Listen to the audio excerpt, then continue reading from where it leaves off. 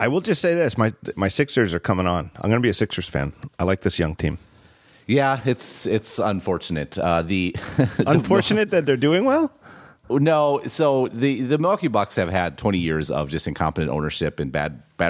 So the big problem with the Bucks in a nutshell is focusing too much on like the near term and not enough on like having a long term plan. Like it's always what's next, let's optimize for this coming year, and you end up making decisions and doing stuff so you're not building for the future. And the problem is they have this superstar, and it's been clear he's going to be a superstar for a while.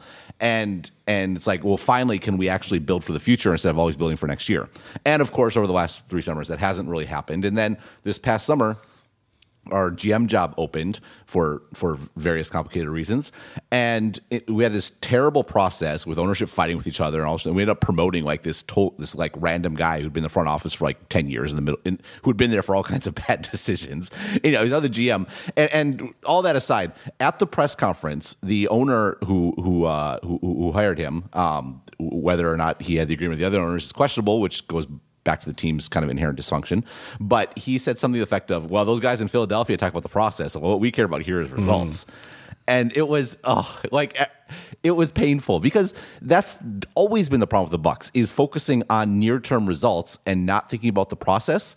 And the whole point of what Philadelphia's gone through the past few years is to be in this position where they have multiple like potential stars going forward, and then hilariously, just to kind of bring it home, they now have a better record and a better point differential than the Bucks this year. So if you care about results, then it's also not so great, and it's not looking great going forward. So I mean, the reason I go is because the Sixers and the Celtics are the clear sort of, and Bucks are kind of the clear class of the Eastern Conference once LeBron leaves, and both those teams are in a much better place than the Bucks are because they focus on process and not results. Anyhow, it's frustrating, but we have Giannis and he's amazing, and so we'll just and as always, we'll just have to cross our fingers and hope for the best because there's not a process that's easy to see.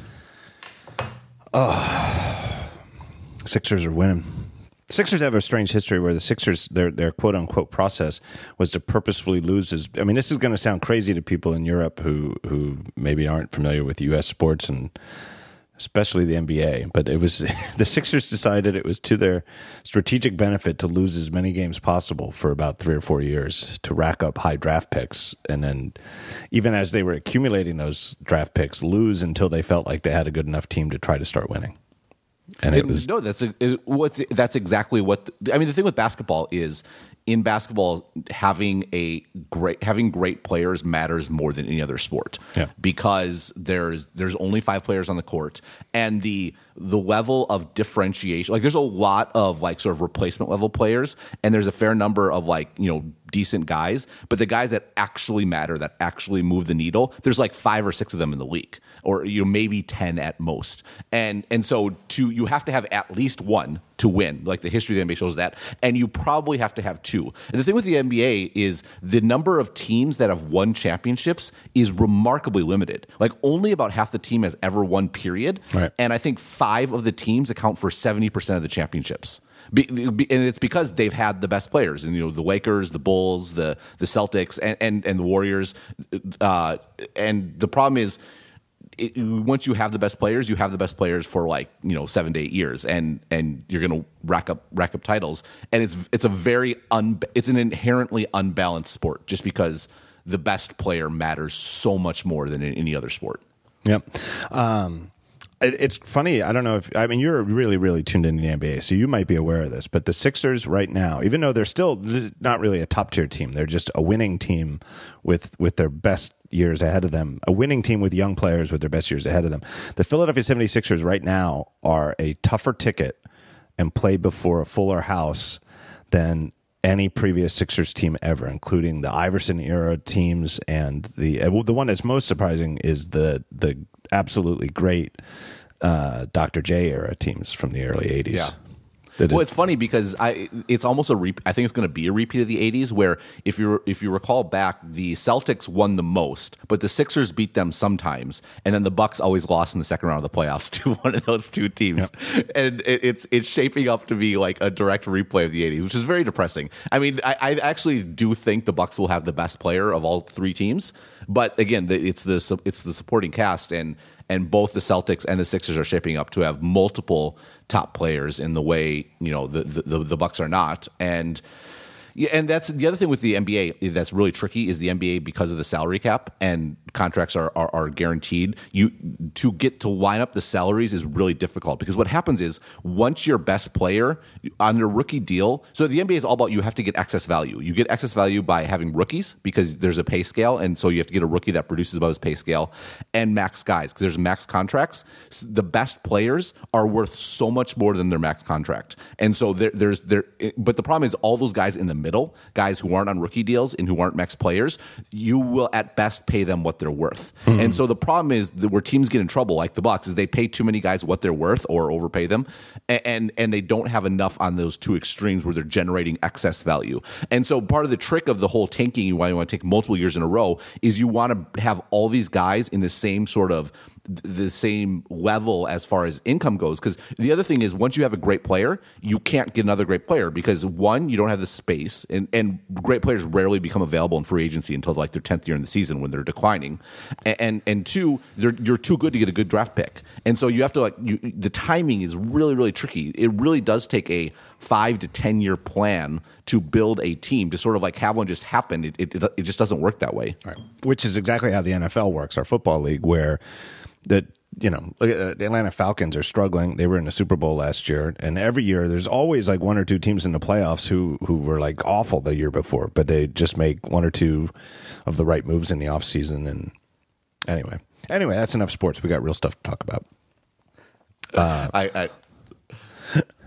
I got follow-up, though. I have follow-up from previous episodes. This is important stuff. So this is episode 206. Episode 203, so 3 episodes ago, Serenity Caldwell was on. And I was talking about how I ran into, to me, the crazily arbitrary limit of 100 VIPs in Apple Mail. Because my system of getting notifications for email is that I don't want any notifications, but then there's the people who I do, and then I just make them a VIP. And lo and behold, a few weeks ago, I got an error when I tried to add somebody as a VIP that says you're only allowed to have 100, which seems so, I don't know if you listened to the show, but it just seems so crazily obvious that when somebody was engineering the VIP feature, they were like, well, we might as well have a limit. I don't know, what, 100? Okay, 100. If VIPs is 100, then give an error. It seems so stupid.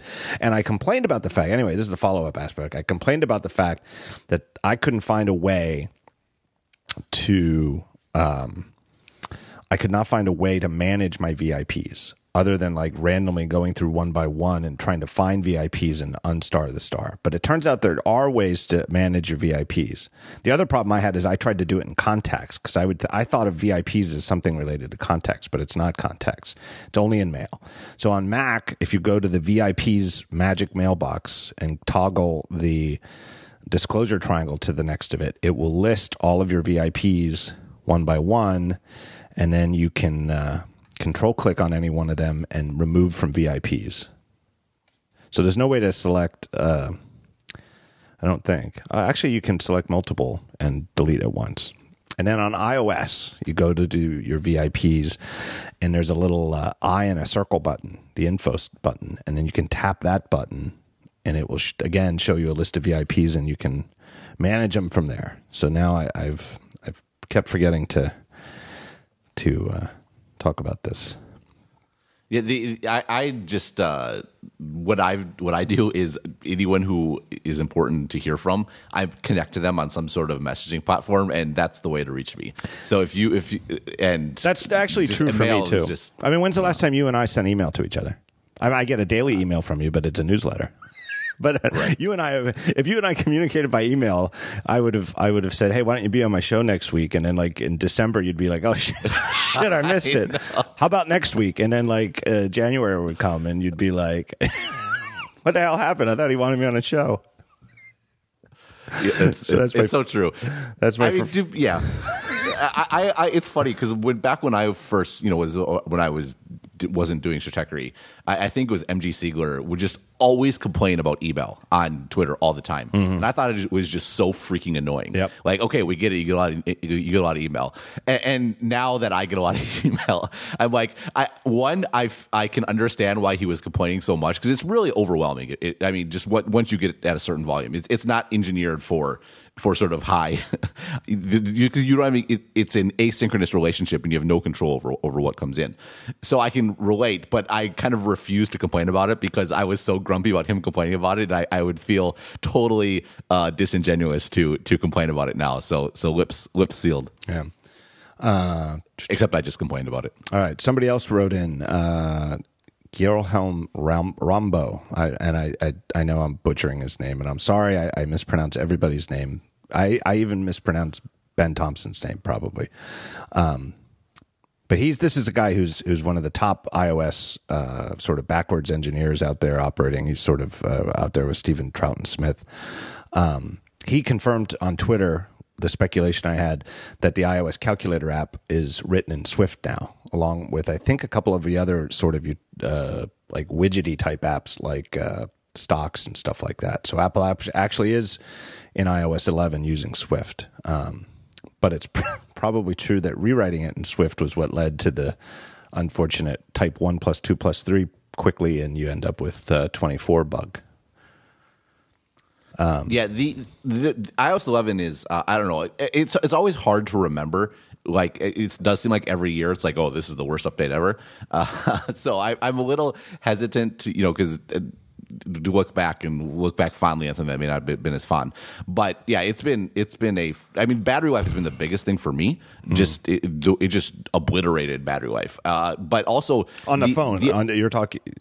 On the phone. On my iPhone 7. Yeah. And then the calculator thing was weird. The one that's really gotten me was I was using the timer, and the timer would go off or would finish, and then like 20 seconds later the notification would come. And I noticed this because and the reason it's a problem is because I like to watch basketball games on the treadmill. And so I have the big iPad set up on the treadmill, and I have my phone off to the side. And maybe because the phone's busy, because it's also I'm using what's the word where you use the phone as for the internet, tethering. Yeah. But what happened was I would be doing like intervals on like the treadmill, and the problem was I was using the timer, and the interval would end. And then I would change the speed of the treadmill. And then like 15 seconds later, 20 seconds later, I had already restarted the timer for the new interval. And then the notification would come in. I have to like grab my phone and turn the notification off. And it was absolutely bizarre. And it's interesting. I don't know. So one, that's really weird. Two, on ATP a few weeks ago, Casey was talking about that he was getting notifications on his watch for a local notification, even though he wasn't connected to his phone. I heard that, and I was like, "Wait a minute, is that true for me too?" I thought maybe it was, and then ever since that episode of ATP, it's never happened to me again, and I don't know what happened, but I do remember that episode. I don't know. So I don't understand how a phone could take 25 seconds or 20 seconds, however long it is, to have a local notification. So I'm actually really curious if there is something being sent up to the cloud, and the delay is that it's being sent up to Apple's notification service, and it's coming back down even though it's a local notification. And there's some sort of, because I'm far away, generally stuff's more laggy for me in general. I don't think Apple doesn't have a data center here in Taiwan. Yeah, I think you're right. And so I don't know. It might confirm Casey's hypothesis and would explain why it's happening. But from a user experience perspective, it's abysmal. It's like. How can that be how you experience a timer? I mean, a timer is like the most basic functionality of like a computer. All right. I've got an anecdote to share from a little birdie who listens to the show. Here's an email I got. Just wanted to share an anecdote that has made me laugh in recent days. Back in, I'm just going to say a handful of years ago, this guy was asked to interview for a QA job at Apple. He was going to be a QA engineer at Apple. Quality assurance. Yep. And he had 10 interviews, which is a lot. He had 10 interviews. And in 2 out of the 10 interviews, I'll read from his email. I was asked how I would QA the calculator app. During the second one, the interviewer gave examples of what he'd do, including repetitive entry and sequential entry. The examples he used were 1 + 1 + 1 + 1 and 1 + 2 + 3.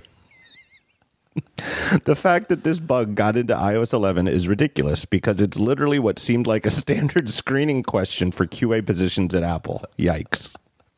My thanks to this little birdie for sharing this anecdote and permitting me to share it here. And I'll just say this for all those of you who are listening. I wrote back to this listener of the show and thanked him for the email, and I asked him if I could share it here, stripping the identifying details, So anybody out there who's thinking about sending me similar stories, if you don't want me to share them, you can of course trust me not to.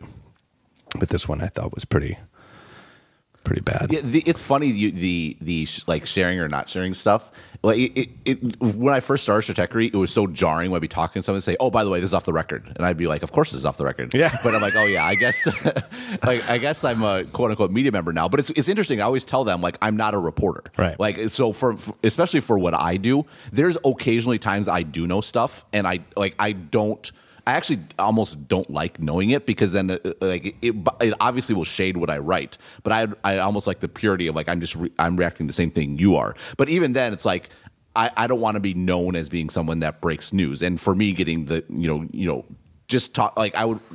My presumption is off the record just because that's not what I do. But it is always it's something that I have to remember to tell people. Yeah, don't worry. It's all good. And it's not like there's anything scandalous going on. It's just like, to your point, sometimes, usually it's in response to something I write. It's like, well, there's a little more color to this. I mean, what I write is based on my own analysis, right? And then sometimes people will respond to that. I'm not writing what people sort of leak to me or whatever. Right. Well, for example, it's just something I'm not weird thing. I'm not accusing anybody who is a quote, puts on their business card that they're a reporter of ever doing this, but I know it happens sometimes. So, for example, this email that I got didn't say anything like this is off the record. It just was an email from somebody who shared the email, and somebody who operated under the principle that anything was on the record by default might read the person's name on the air, and I would never do that. And I certainly wouldn't do it for somebody at a low level, but I wouldn't want to do it for somebody at an executive level either. Yeah, and I have no objection to like reporters doing that. I mean, I think it like that whole thing happened with like Steve Bannon and emailing the guy at the New York, or Ryan Lisa. Right. But like that's like if you're a high level political operative and you're dealing with a national political reporter, like it's quite clearly the rules of the game that everything's on the record unless explicitly otherwise. Right. And so it's funny. It's just weird. It was always weird to me to like fall in. Like I kind of, some people will then put me there. I'm like, well, am I I'm in the media, but I don't really think of myself as a reporter at all. And so for me, the ground rules for me are different. That's not to say the ground rules are wrong, but I don't know. This is totally inside baseball, but it's something that it reminded me of. I don't know. To me, it's like the traditional media and the reporting rules are a little on the gotcha-y side, where it's sort of like it always defaults to, every conversation defaults to on the record until the subject flips the switch and says this is off the record. Whereas I prefer to operate where everything defaults to a neutral position, where if there's any chance that what we're about to discuss might be professionally interesting to me or newsworthy in any way, let's stop and clarify what's going on here. Let's not even, before you even tell me anything, let's clarify this is on or off the record. I don't like the idea that it always defaults to on the record until you say otherwise. It just seems, I'm just not comfortable with it personally. Right. And again, I can understand it from a more sort of reporter perspective. Like that's what they do. But the implicit trade-off is, are you actually getting genuine answers versus are you getting sort of PR boilerplate? Right. And on the flip side, the sort of like if you want to take the opposite view, it's like, are you carrying water for whoever it might be versus being, objective and honest with your readers and transparent. And so it's very easy. You can critique either side depending on what perspective you want to take. All right, let me take a break here. It's a good time as any to thank our first sponsor, and it's our good friends at Casper. Casper is the sleep brand that continues to revolutionize its line of products to create an exceptionally comfortable sleep experience one night at a time. Look, my family loves their Casper mattresses. I've said it before. I will say it again. We come home from like a nice vacation at a nice hotel where they have nice beds, and instead of saying, "Oh man, my bed isn't like that in a nice hotel," my son comes home and jumps in his bed and says, "I'm so glad to be back in my bed." Really is true. At Casper, mattresses are perfectly designed for humans, and they're engineered to soothe and cradle your natural geometry, and they're also designed to get your body heat away from the mattress so that you have a nice cool sleep and you don't get the night sweats. Look, you spend 1/3 of your life sleeping. I spend quite a bit more than 1/3 of my life sleeping. So you should be comfortable. I know it's a canard. It's a cliche that because you spend quote unquote 1/3 of your life sleeping, you should spend a lot of money, spend good money on a good mattress and good pillows and good sheets and stuff like that. But it's true. It really is true. And I think that the idea some people have that, well, you're asleep, so who cares if you're sleeping on scratchy sheets and a rickety old mattress? You feel miserable in the morning. Just because you're sleeping doesn't mean you're not enjoying it. Look, Casper mattresses provide all the support the human body needs in the right places. Casper's mattresses combine multiple supportive memory foams for a quality sleep surface. Their breathable design helps you sleep cool, regulate your body temperature throughout the night, and they're designed, developed, and assembled right here in the U.S. They've got over 20,000 reviews and an average of 4.8 stars across Casper's own website, Amazon, and Google. Casper's becoming the internet's favorite mattress. Look, here's the thing. You don't know what it feels like. If you haven't seen one before, you don't know if I'm telling the truth, or you don't know if your personal taste in a mattress matches what mine do. They've got a no-hassle return policy. This is the thing. This is true. This is absolutely true. This isn't some kind of thing like when you try to cancel your cable and the guy won't let you off the phone and he's trying to keep you on board or whatever. They have a 100-night sleep thing. If you're not happy after 3 months, just call them up or go to the website. If you don't want to call, go to the website, say, I want to return. They'll schedule a pickup. They'll come get the mattress out of your house and give you all your money back. And that's cool because I'll tell you what, the mattresses would be a lot harder to get out of your house than to get in because they ship it in this vacuum sealed. It doesn't matter what size or what type of mattress you get. It comes in this little box, like they call it a how do they do that sized box. It really is kind of amazing. And they have free shipping and returns in the U.S. and Canada. It's only in the U.S. and Canada. Where do you go to find out more and buy your mattress? Go to Casper.com/TheTalkShow. Casper.com/TheTalkShow. One of my favorite sponsors. I can't believe I'm selling mattresses. So I forgot to tell this story. I had Jim Dalrymple on last week, and it was like the day after the iPhone embargo dropped. And so we had a sort of a first impressions of the iPhone 10 show. I completely forgot to tell the story that the day before, on Monday, we recorded last Tuesday, and that's when the embargo dropped. On Monday morning, or around noon, I had a briefing in New York City with Apple where they were going to give me my iPhone 10 review unit. And I take the Amtrak up to New York. Do you know this? You know this story, right? You know what I'm going to tell you. I do. I get up. I saw your picture. I get up in New York. Well, most cities that I've been to, the train station is sort of underground. You have to go up like a flight of stairs or an escalator or something like that.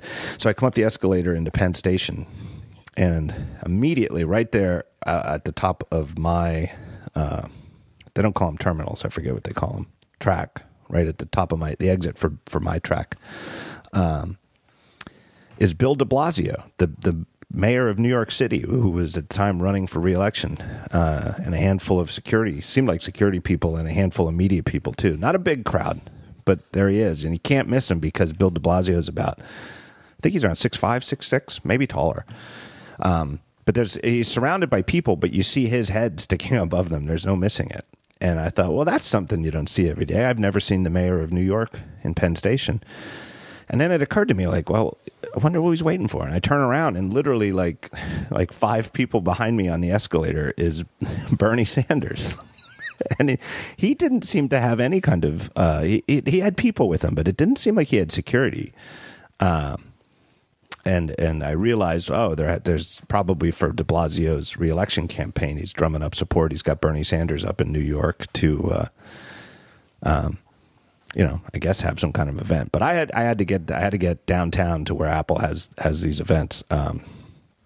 They bought, Apple has bought some sort of mansion down in downtown Manhattan, and it's really magnificent. But they have it just to hold media events, and I don't know what else they do throughout the year, but it's really quite a thing. But it's, I don't know, a 20-minute subway ride. So I go there infrequently enough that I never remember how to get there. So I bring up Apple Maps on my phone and do the transit thing. And the transit thing tells me I can either take the A train or the C train. And this is where Apple Maps is maybe not as good. Maybe I shouldn't use it. But Apple Maps seemed to suggest to me that either train would be just as good. And I figured out now that the A train is actually better. It takes 4 stops to get to where you go, whereas the C train stops a couple more times. You get like 6 stops. So A train's the way to go. But I just randomly picked A train for that trip because I thought, what's 6 of one, half a dozen of the other. So anyway, I head towards the A train. I'm not quite sure where I'm going.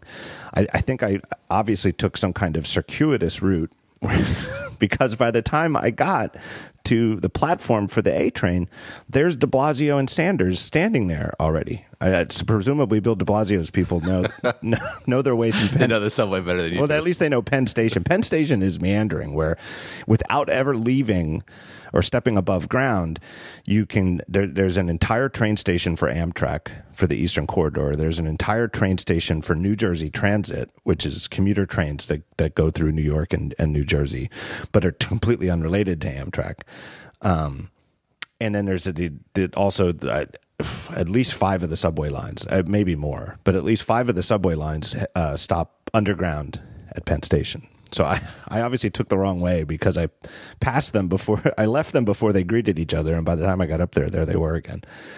And so I figured, what the hell? This time I'm not going to try to avoid them, and I squeezed into the car with Bernie Sanders and Bill de Blasio and took a picture. I posted to Instagram where I was just a couple feet away from Bernie, and he was looking at me smiling. It was pretty cool. Yeah, he's grinning. Like, so did he knew you were taking his picture? Yeah, I think so. It seems like it. I took a bunch, and this is the lesson to be learned from this is A, take the train. You never know what's going to happen.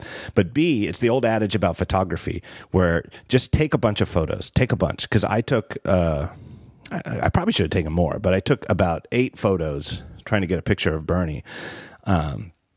And when I went back and looked through them, when it was all over, there was only one of them that was any good, but it was great.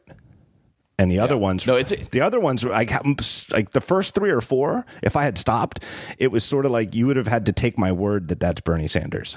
Like you could see de Blasio because he's so tall, but the white-haired man next to him, you'd have to take my word that was Bernie Sanders. You couldn't even see his face. What's funny is in the show notes here, you have this link to a New York Post article about the trip. Yeah, and this is like I just have to. Sanders has this thing.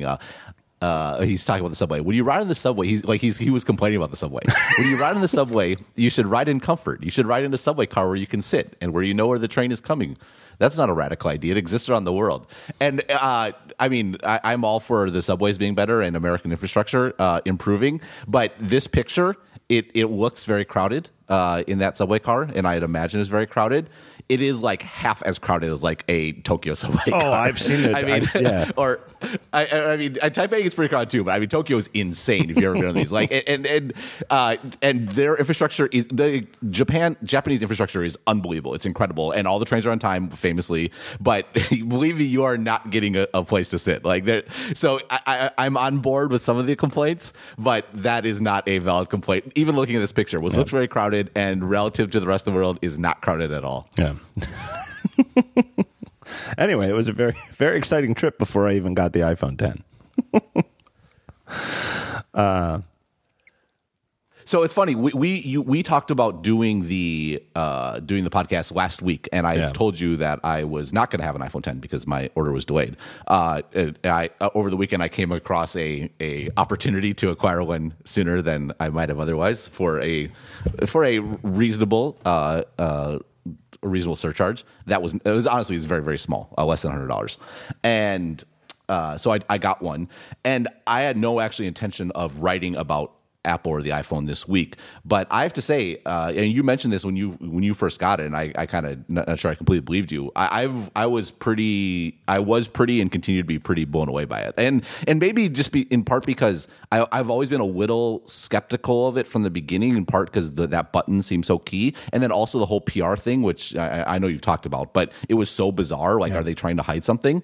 Like, maybe it's just because my expectations had been sufficiently ratcheted down that it's been an experience with a new Apple product that except for AirPods, I feel like I haven't had in a long time. Yeah, it almost seems like, and there have been a couple of good podcasts talking about the new PR strategy of not starting the PR blitz with a bunch of embargoed reviews from well-known reviewers of technical products and doing something else.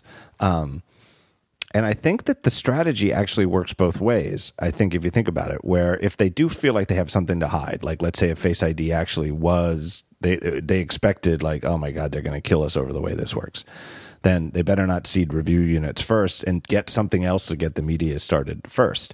But then if it is actually good, if there's nothing to hide, which I think is truly the case, and again, we can get into some of these details. There are things to complain about, but nothing that you would make you say, I don't love this phone.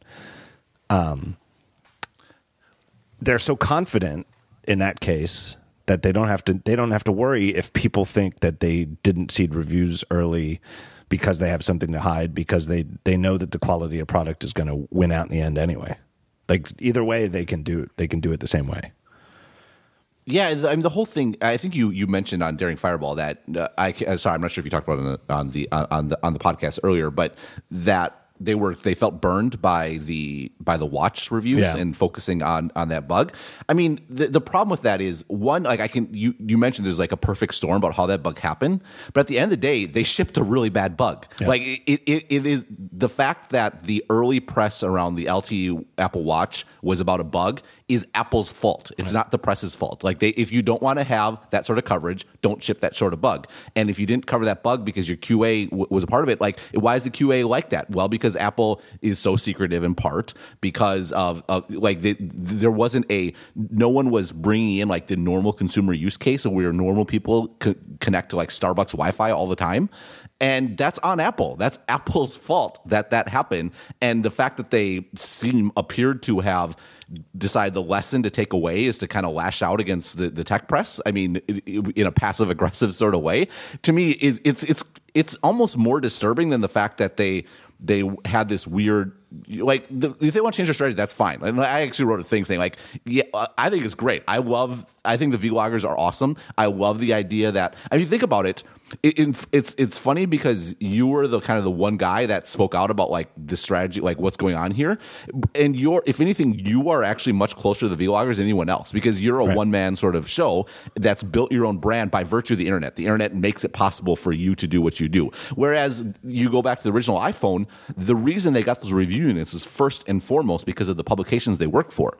And even going forward, like I think Nilay Patel is a great reviewer, and I thought his iPhone video review was excellent and definitely worth watching. But at the end of the day, if it was just Nilay Patel and he didn't work for The Verge, which to his credit he has built into a meaningful brand, but if he didn't have that publication brand attached to him, it's still like sort of a publication sort of thing. Whereas these YouTube guys, like they're coming up from nothing, right? They're literally just throwing up videos on YouTube and building an audience in the most sort of organic way possible, and to see those kind of folks be rewarded with this sort of attention, to me, it's very like sort of gratifying as someone in a similar situation. And so to me, it's great that they did this, but to have this with the right hand is doing this cool thing and the left hand is kind of like doing this, this sort of like vindictive sort of, well, screw you guys, we'll give you, 12 hours with the phone, it's unfortunate. And I think it's, I think a little more introspection on Apple's side would have been a better response to the watch thing. Part of it, I had the wrong impression at first, and if I had anything to take anything back, it would be some of the snide comments I made about the YouTube reviews. I might have done differently because I was under the impression that they'd had the phone for a couple of days and this is what they came up with. But really what they did was the equivalent of a second round of the hands-on area after the event. And in fact, all of those videos, the ones that came out on Monday, the day before like Panzerino's full review dropped and the goofy 10-hour period that the rest of us got to review the phone dropped, they were all shot at that I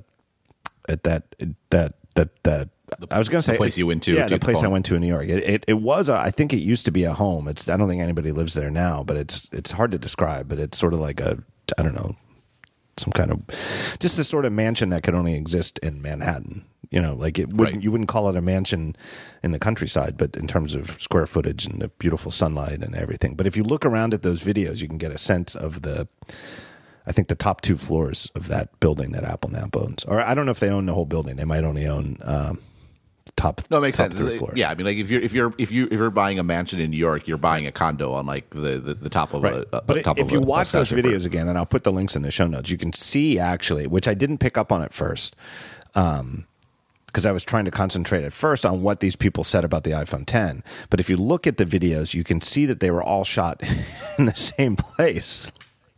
Right. And I also do think, and this isn't even criticism. It's not even criticism, but I actually do think that the YouTubers deliberately framed the videos to sort of disguise that fact. Like to sort of make this seem like their access was a little bit more exclusive than it actually was. That they weren't all just in a big hands-on room by them, with each other. Right. And so they didn't get more than like minutes with the phone, which is partly why their videos seemed so shallow. Right. Because, well, of course they were shallow. They had the phone for like, I don't know, half an hour or something. And to answer people's questions, like a couple of podcasts this week said like, well, even if you were going to go with YouTubers, why in the world wouldn't you have like MKBHD or iJustine or some of the ones who are, the top tier ones? And that's because those like iJustine and MKBHD, they were at the event in September and they were at the regular hands-on area. And I'm guessing got seated. I don't know I'm guessing that they got. Well, a couple of these YouTubers were at the event in were they? September also. Oh, yeah, really? A couple of them referenced it. I think the thing is that the YouTubers you just referenced, they're in the same audience as The Verge. So they're in the same audience as you. They're in the same audience as TechCrunch, and I think this was clearly an attempt to reach a new and different audience, and it was probably also a bit of an experiment, and so that was a reason to maybe do a different set, a relative audience speaking smaller set than maybe they'll do in the future. Maybe in the future they will really blow out the sort of YouTube thing and spread it out broadly. And again, I think it's a great idea, but I think we both we're on the same page. It would have made so much more sense to have it be additive as opposed to subtractive. Like it's not like they're short on units. Right. I mean that's a broader story too. I mean they're clearly making more of these than I think people expected in general, but that would never affect the number of review units anyway. Like if there's a difference between like 15 review units and 30 review units, they're not actually producing a phone because that's not right. I mean, Apple is at such scale, like that's not a concern ever. Even if, and we now know that since pre-orders went out, that they had millions of phones, certainly far more than the quote 1 or 2 million that Ming-Chi Kuo quoted. There's no question that there are more than 1 or 2 million iPhones at launch. And they're doing pretty well. Like they're still, even now as we record, if you ordered a phone right now as we speak, you still could get a December ship date.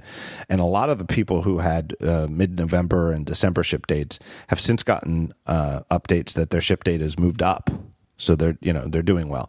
But even in the worst case scenario, like there's no way that they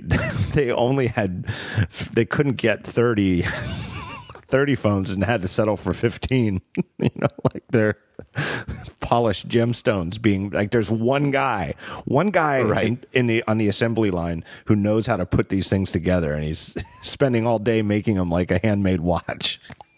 Yeah, no, I mean the scale is so hard to comprehend. I mean, I know it's funny. Like, I guess it's one thing that I almost took for granted, because I know you've written and noted in the last few weeks about the fact that these decisions had to be made in November, and I guess I of course they had to be made in November. I mean, they are making tens of millions of phones, and you sometimes see these weird comments floating around like, oh, it took Apple 6 months to copy Samsung on this. Like, no, like if any two features happen simultaneously on two phones within like a year, and that's pushing it, then they were decisions made independently, separately of each other. Right. And the other thing, though, to note is clearly there is. The reporting wasn't that said. The reporting wasn't wrong. The iPhone 10 is clearly supply constrained. You can tell by looking at Apple's results, because if you go through their results and you measure and you presume.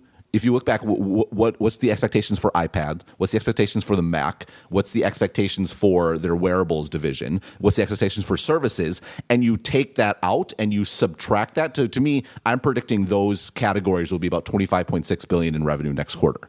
So if you take $25.6 billion away from the what they're predicting in total revenue, that actually the amount that's left for the phones is like about $60 billion, and that either means that ASP is going down, or it means that their units are going to be down, and that suggests that there's going to be excess demand that's not being met by supply. Yeah. Because unless you believe that units is going to fall significantly, or that ASP is going to fall, which, given the fact they're selling much more expensive phones, that seems highly unlikely, to say the least. Right, like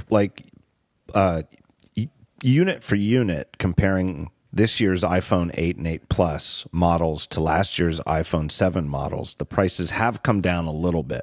So if you wanted a 256 gig iPhone 7 Plus last year, it was actually a little bit more expensive than the iPhone 8 Plus with the maximum storage this year, but not by much. But the like $30 or something. But like the idea that the 1149 and 999 iPhone 10 aren't going to raise the ASP, it seems a little nutty. I think it well, also the 64 gigabyte iPhone 8 is more expensive. Yes, it's $50 more because expensive. Last year's was 32, right? Right, exactly. Right. No, not just that. No, I think it was 64, but it started at 649. Oh. This year it starts at 699. Oh. So, and the other thing driving this is kind of an interesting point. Apple's memory prices have exploded in the last year or so. I mean, actually, the company that's really killing it right now is Samsung. And a few years ago, and I wrote about this at the time, Samsung clearly pivoted. Not pivoted, but Samsung's always been the best at components, and they've been the best by just sheer force of will and massive investment. Where that's how they leapfrog Sony and build it in memory and stuff like that, and then and the other Japanese companies, and then they used all the revenue that was throwing off these operations to invest more and more and more to always kind of be on the cutting edge. And when a few years ago, when their smartphones were really starting to hit the sort of rough patch that they did, they made a kind of clear decision to, we're going to double down on components again. And they built this massive factory, a couple of massive factories, one the OLED screens and two the on memory, and it is paying off in a massive way right now. I mean, they are so profitable right now. And do you see they're charging Apple like $150 per OLED screen or something like that? I did not see that. And so, but I did see. Yeah, I saw a couple of pieces though that the consensus seems almost unanimous that Samsung makes more profit on an iPhone, or at least on an iPhone 10, than they make on their own high-end phones. Yeah, I mean, I'm not sure about that, but it wouldn't surprise me. But yeah, they're charging. I gotta find this here. Yeah, I'll send you the links and put it in the show notes. Or you could put it in the show notes yourself. I could. You could. So Apple is charging Apple $110 per unit for the OLED display. Samsung is charging Apple. Yeah, and this is the IHS estimates, which Tim Cook says, those aren't right. But I mean, it's the best thing we have. So it says Apple's paying 110 units for a display, whereas for the 8 Plus, they're paying $50 a unit, and for the regular LCD display. And it also says internal charges, like Samsung charges themselves internally $85 per screen. So they're basically Apple's paying like a $25 premium just because Samsung's the only company that can produce screens to the quality to the quality Apple wants. Yeah. And so they really have them over a barrel here. So what's interesting is if these numbers are correct, these IHS numbers, Apple, even though the iPhone 10 starts at $1,000, Apple's margin on a percentage basis is actually less on the iPhone 10 than it is on the iPhone 8. So it's not. Yes, it's more expensive. They're going to get more revenue, but it's not a pure cash grab. Like to maintain their margins, they literally had to charge $1,000 for the phone. Yeah, Apple emphasized in my briefing, and I saw it parroted in a bunch of the reviews I read. So it was obviously something that they mentioned in every single briefing for everybody who got a review unit of the iPhone, that the OLED display in the iPhone 10 is not a Samsung design. It is entirely, from beginning to end, an Apple design that Samsung just manufactures. It is the equivalent in displays to the A11 chip in CPUs, where nobody else has a display like this. Now, whether it's as much far ahead of competing products as the A11 is versus like the high-end Snapdragon chips, I don't think that's true. It seems to me like there's a case to be made, and that DisplayMate guy. Are you familiar with that guy? No, I don't think so. I'll put a link in the show notes. Is this guy Dr. Raymond somebody? DisplayMate. You go to DisplayMate.com. You can just go to DisplayMate.com and see why I'm a little exasperated here. I find his website to be a bit of a jumble to read, which is ironic. But he does reviews of displays, and seems like he really is on the up and up insofar as that, unlike DxO, the company that rates cameras, and also coincidentally offers their services for consulting to the makers of smartphone cameras, and may or may not give better reviews and higher priority reviews to those who hire them. This guy doesn't seem to do anything like that. There doesn't seem to be any kind of shakedown to get a rating from him. I don't know what else he does. He might be a consultant in some way, but anyway, his review of the iPhone X display, or iPhone 10 display, I should say, was glowing, and he called it the best display ever made, and has all sorts of technical reasons for showing and proving, not just like, oh, it looks better, but like putting them under electron microscope and measuring the actual nit units coming out of the display, ways that are measurable and objective that it's a better display. Right, that's totally fine, and I believe Apple that it is their design. But it's funny that they mention manufacturing competency is a very real thing. Oh, right. And it's a very real thing in a. It's interesting because people get so focused on Apple's strategy, where Apple sells differentiated products that people will pay a premium for. But that's like not the only viable strategy, right? I mean, one is to have a superior cost structure, which Samsung does in their manufacturing components, where they're at such scale and they're so far ahead in their processes relative to other companies that they can just produce this stuff cheaper than everyone else. Which means if they sell stuff at the same price as everyone else, their margins are actually much greater. It's like the Apple strategy flipped over on its head. And in the case of OLED displays, what seems to be the case is not only does Samsung have their usual sort of scale and cost structure advantages, the actual pure capability of making the screen to Apple specification, they're the only ones that can do it. Yep. And so and they are profiting very nicely from that. And it is so it's probably not purely coincidental. It's just instructive, I suppose, because I think the reasons that Google decided to do what they did weren't coincident. I think it was because they knew that Apple was moving to OLED with their flagship phone and wanted to stay there. So they moved the new Pixel 2s both have OLED displays, and the smaller one has a Samsung OLED display, and the larger one has an LG display, and the LG display is literally a disaster. Like it has a horrible color shifting, and it suffers from image retention after about a week of use, or at least on some units. So there's a lot of problems there. And it just is funny. What I'm saying, though, is it just shows that LG's OLED manufacturing capabilities are not anywhere close to Samsung's. That you really, it's the proof, that to me is the proof that Samsung is the only company capable of producing, manufacturing, whatever you want to say, that displays up to Apple's standards.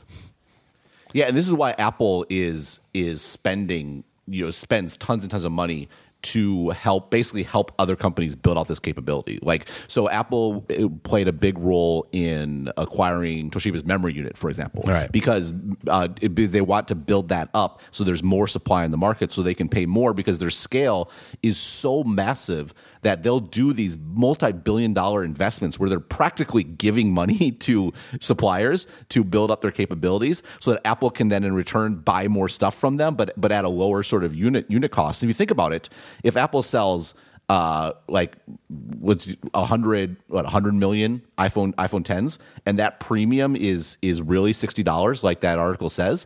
I mean, that's just a huge. That's what 100 million times 60. That's $6 billion. Like it pays off, right, to bring on these suppliers online, and it's a really great example of why. Yeah. Do you remember there was a story probably about 10 years ago where Apple had locked in a long-term price on memory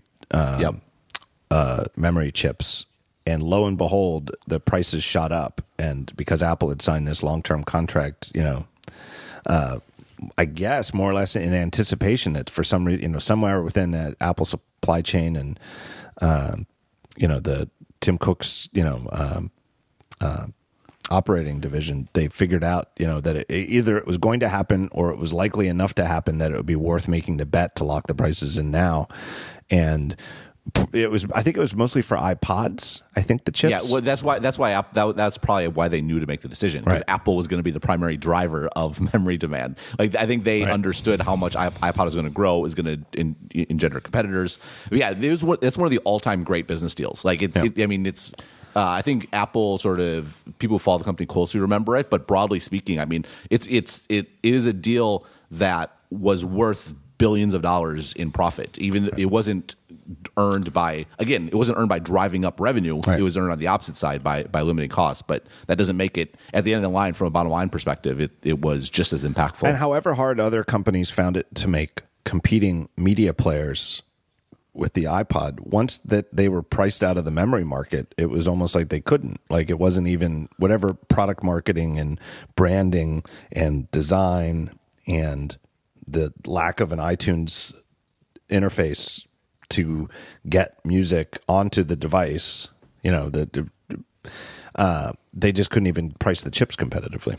Right. Well, they didn't even have a cost advantage. Like, you would hope that at least if you're going to build a quote unquote inferior product, you could at least make it cheaper, but they couldn't. And this is a long standing advantage of Apple in general. I mean, you've talked about how the scale of the iPhone makes it challenging to bring new technologies to market, because you have to be able to produce it in the tens of millions, if not hundreds of millions, within a year, and that's really, really hard.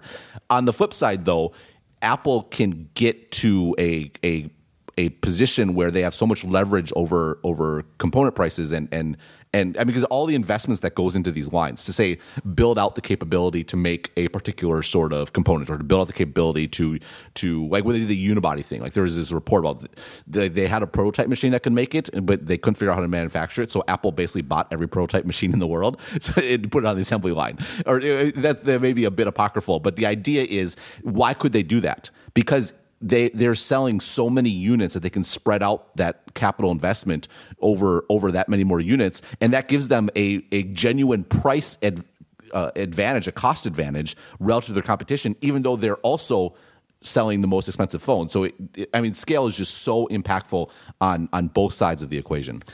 I remember some sort of story about Southwest Airlines having an advantage on like about a decade or so ago or longer, where they had somehow made some kind of fuel hedging bet where they locked in long-term fuel prices before fuel went up for the rest of the airlines, and Southwest got away with charging insanely lower airfares for a couple of years versus anybody, even other quote unquote discount carriers. Yeah, but I believe that is right. But I think the same thing happened, but opposite, a few years ago when fuel prices dropped. And I think it was Southwest, but it was one airline was locked into higher prices. It might have been. And so what goes around comes around. It's it's definitely difficult. I had a thought. I was going to say a couple of minutes ago when we were talking about the review embargoes, and I had been thinking for a while, if they wanted to come out, like let's have the real reviews, the in-depth reviews come out Tuesday morning, but they wanted Monday to start with these just to build up enthusiasm and have and reach a new audience, have these, YouTube hands-on, quick takes. Why not? Why did they have to give the reviewers the phones the day before? Why couldn't they give us the phones a week before with the Tuesday embargo? Give us a week to write in-depth reviews and have these other reviews shipped first. Exactly. Which would be totally reasonable. All right. I've had that thought in my head ever since this happened. I've been, for like 10 days now, that's been my thought. And just that's the problem. They half-assed the vindictiveness. Right. Well, if you're going to actually be vindictive, don't give people a review phone, right? All right. To give them it 12 hours before is like you're giving them an opportunity to write a review before the embargo. It's just going to be a crappy review. Right. Like if you actually want to punish people, don't give them a review phone. If you're going to give them a review phone, then give them time to use it. Right. Well, here's the thought though that just occurred to me about why they might not have done that. Now, vindictiveness might be the entire explanation, but here's the thought. I believe I can't name names, but I believe that there are a few publications that have a policy that if they agree to an embargo and any competing publication breaks the embargo, they will break the embargo immediately as well.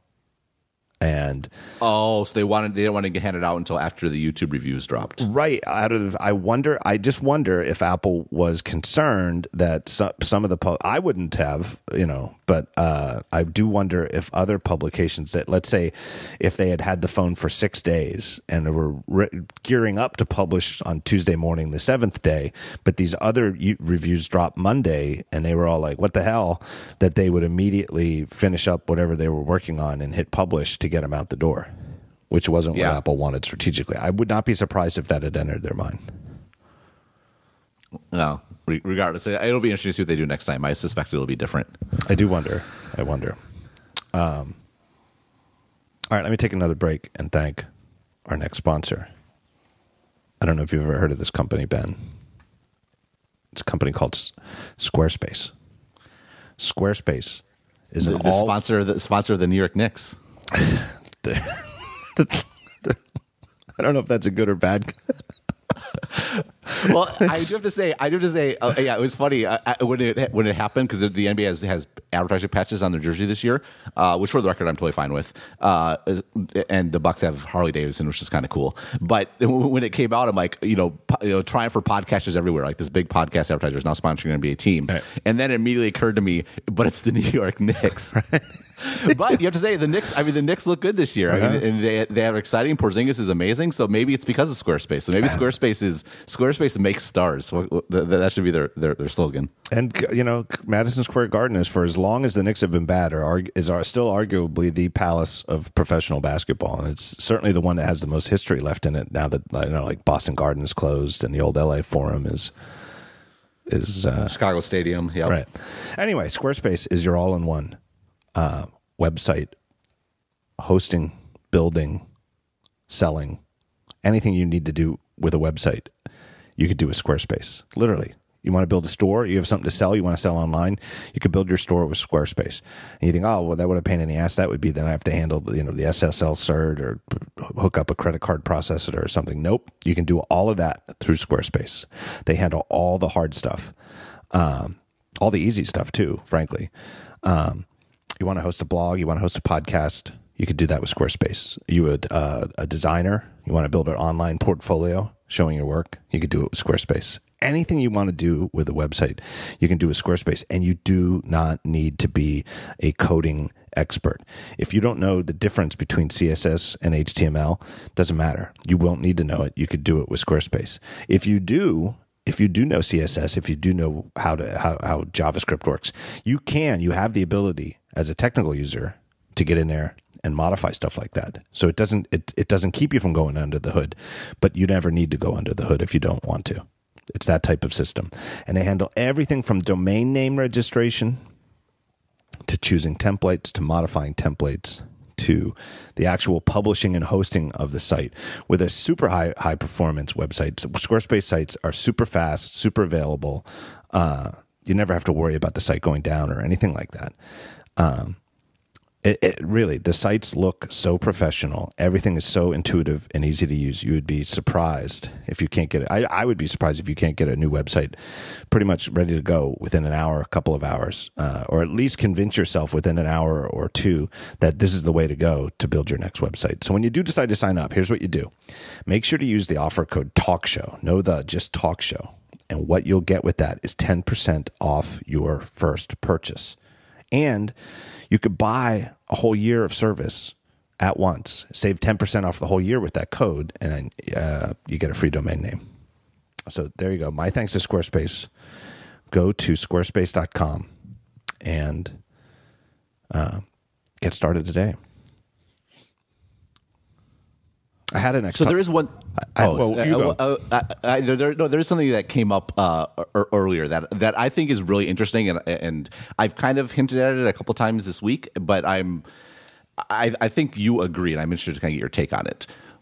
What's been really striking, it's kind of in the context of bugs, right? We talked about the calculator bug and stuff like that, and the various other flaws in Apple's software and products that are there, and you can question, are they more than before? Are they less than before? I think there's probably always an aspect of the past always seems better than it actually was.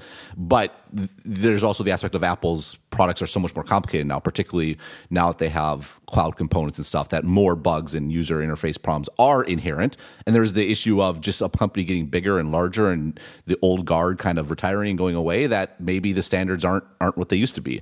But what's been so revelatory for me about the iPhone X is the fact that the iPhone X is far less perfect than the iPhone 7 was. Well, all right, I know where you're going. Why don't we just read? I have it quoted in the notes. Do you want to read it, or should I read it? It's an excerpt from your daily update this week. Or do you want to start the preface before going? No, you can read it. You can read it. It's fine. All right. This is from one of Ben's daily updates this week to subscribers of Stratechery. You had it. You had it after like 10 episodes. Stratechery. There it goes. His wonderful subscription newsletter. All right. And all right, here's the quote. I'm going to read it. There is, though, a place beyond perfection, and I alluded to that in yesterday's article. Delight. I like cars and whiskey as an analogy. Often the perfect car or whiskey is, well, perfect. What makes the soul soar, though, are imperfections. The car that stirs emotion, even though it breaks down constantly or rides too rough. The whiskey that is ever so slightly off or variable by bottle, but absolutely intrigues. To that end, what has been revelatory about the iPhone X is the fact that its imperfections are not the cause for frustration, but are rather casually tossed aside because the core experience is just so, well, fun. It is, dare I say, far more akin to the original iPhone than it is to the iterated perfection of the iPhone 7. There are rough edges, sure, but the rough edges exist not because of sloppiness, but because of ambition. And that makes them far more benign in experience than they perhaps deserve to be. I wish that I had written that. I mean, that's the highest compliment I can pay to it, because I agree completely, including the analogies.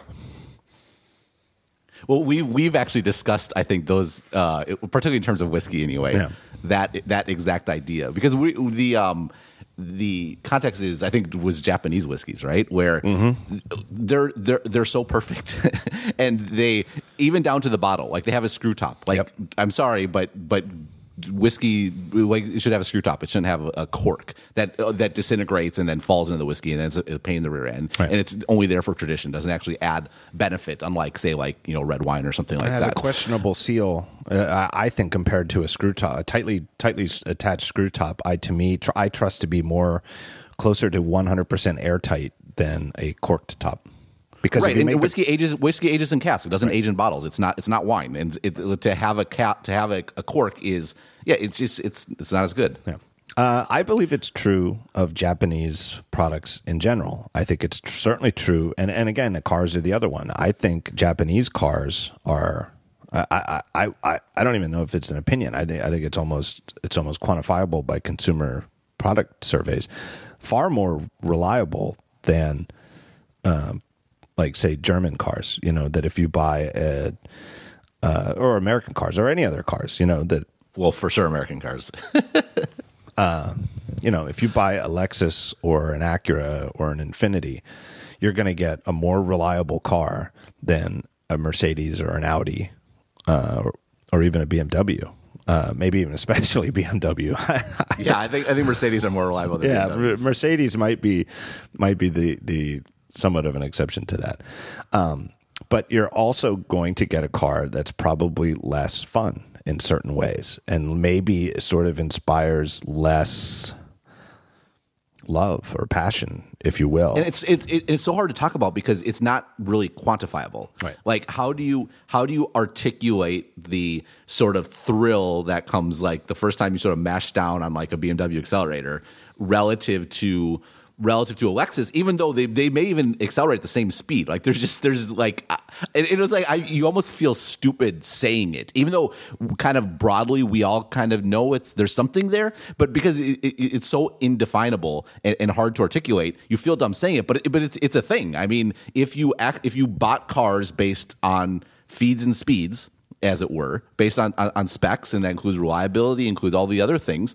Well, the Japanese are already fantastic and have fantastic businesses building cars, but they'd be even more dominant than they are. And again, this isn't a stereotypical thing. Just look at the numbers, look at the consumer reports, look at the sales numbers, but they don't have it all. They don't have the entire market, and why not? And I would compare it directly. And I'm not trying to say it's on the same level.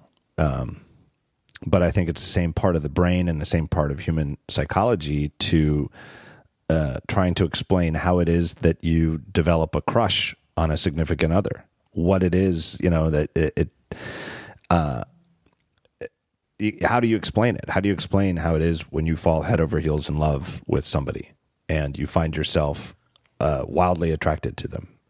And looking over all the flaws. Right. You know, that... 99.99% of us aren't going out with or married to a supermodel. You know, it's that's just the way it is. But we fall in love nonetheless, head over heels, wildly, passionately, obsessively in love. You can't explain it really, and that's the way it is with some of these products. And again, the analogy to the whiskey is interesting too, because the Japanese whiskey, you and I both agree, is arguably perfect. It's Yamazaki, right? It's like it's flawless. It's flawless, and it's always exactly the same. And you can't complain about any aspect to it. But there's something about like a wildly uneven whiskey, like a Lagavulin. You know, Lagavulin is like a whiskey, like the guy at the gym who only works on his arms and doesn't work on his legs, and he's got toothpick legs and these crazy strong arms. It's like that's what Lagavulin is like with the peatiness. It's like this is out of control. Like sometimes you wonder, like I remember the first time I had Lagavulin, I was with Guy English. It was, of course, who introduced me to it. And I, honest to God, my first sip, I thought maybe this was like a gag. You know what I mean? Like. Like he's been telling me, John, you got to go out. You're gonna drink this. You're gonna love it. And I took the first sip, and I really thought that he was pulling my leg. I really did. And then I fell in love with it. Yeah, I have this one I tried earlier this year, Buna Habane. I'm sure I'm saying it wrong, but same idea. Like every time I drink it, I feel like absolute shit the next morning. There's something about it, like, and usually that comes from imperfections. Like that's the stuff that makes you feel unfortunate. But it's so like it's intriguing. Like it's so enjoyable. Like that feeling in your mouth in a way that like the Yamazaki, which is my favorite whiskey, just isn't.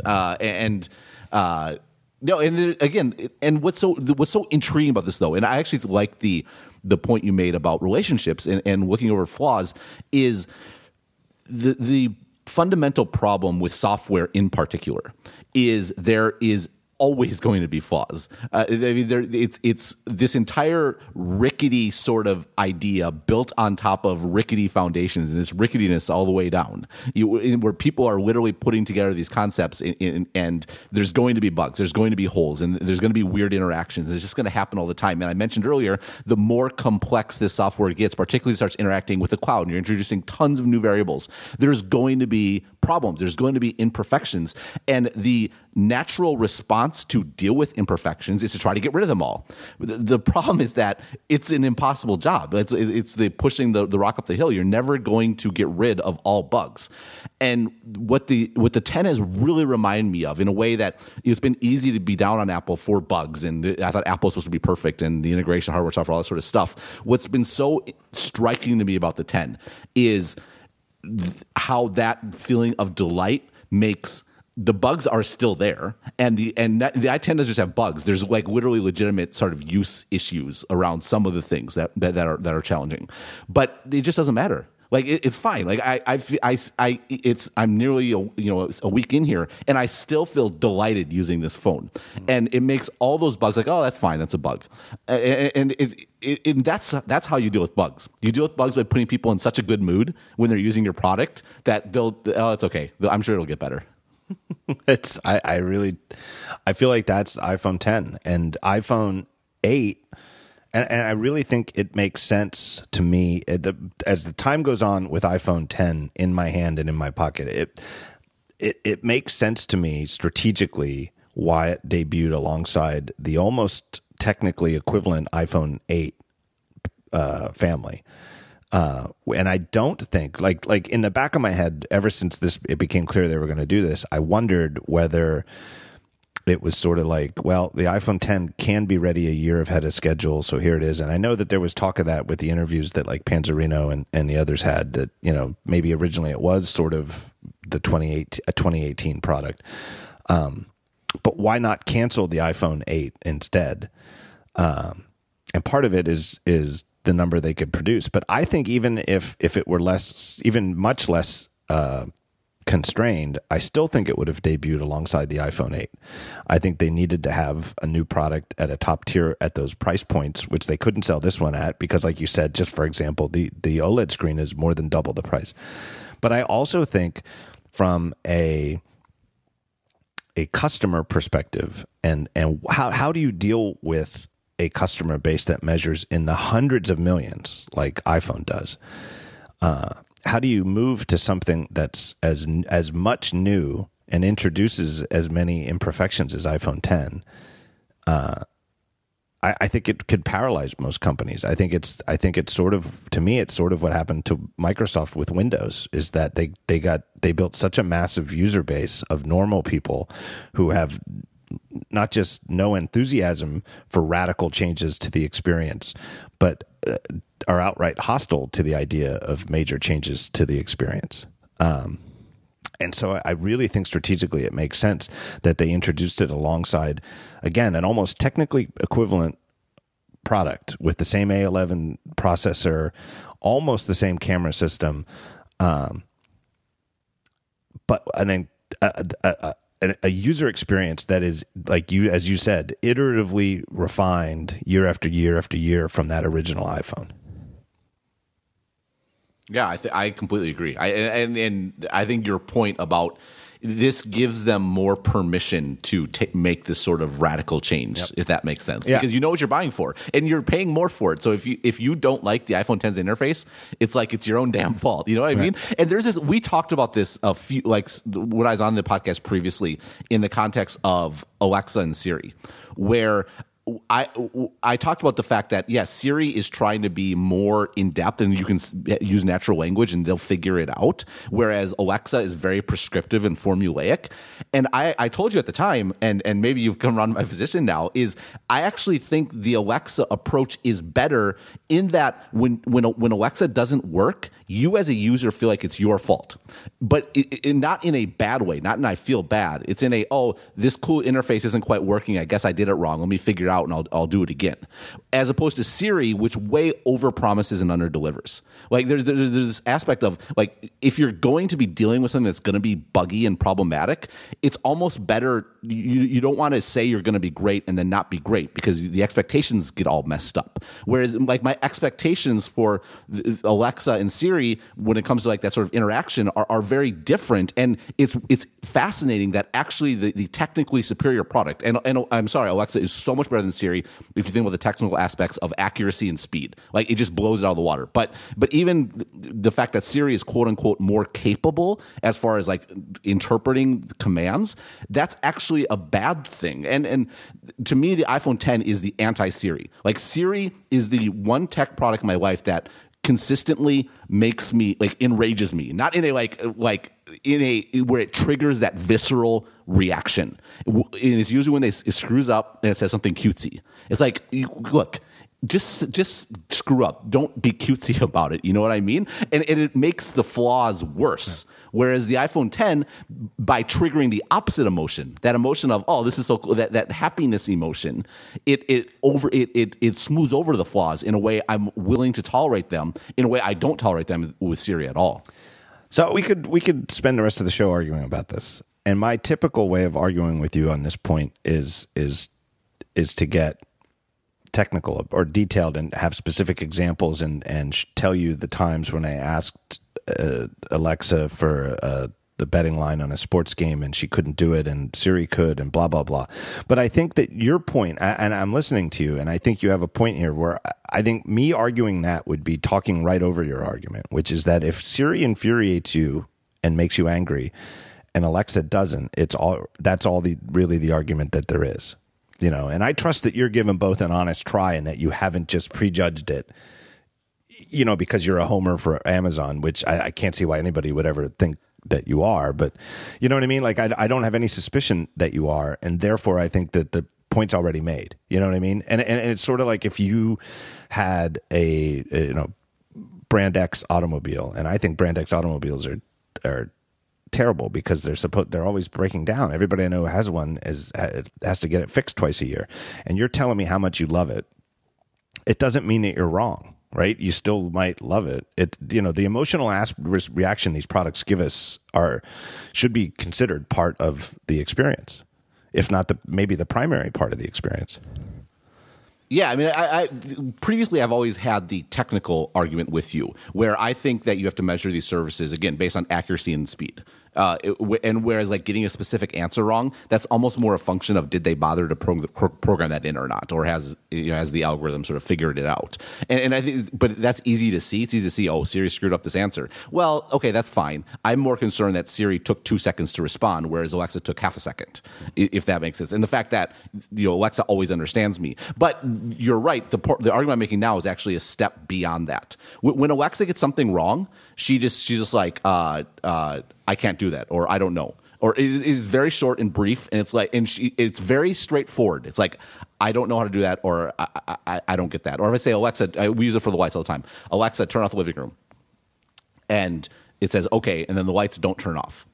Like, it's like, then I just say it again, Alexa, turn off the living room. And it's annoying, but whatever. I quickly forget about it. Whereas Siri's like, Siri, please do this. Like, oh, don't forget. Well, setting a timer, right? Siri, set a timer for 1 minute. Okay, I set a timer for 2 minutes. Remember, a watched pot never boils, or does some crap like that. And it's like if you had just screwed up, it would have been okay. Or if you tell Siri to cancel a timer, she'll be like, okay, but don't forget. Oh, I know. It is infuriating, especially because whenever I tell Siri to cancel a timer, it's usually because Siri screwed up setting the timer in the first place.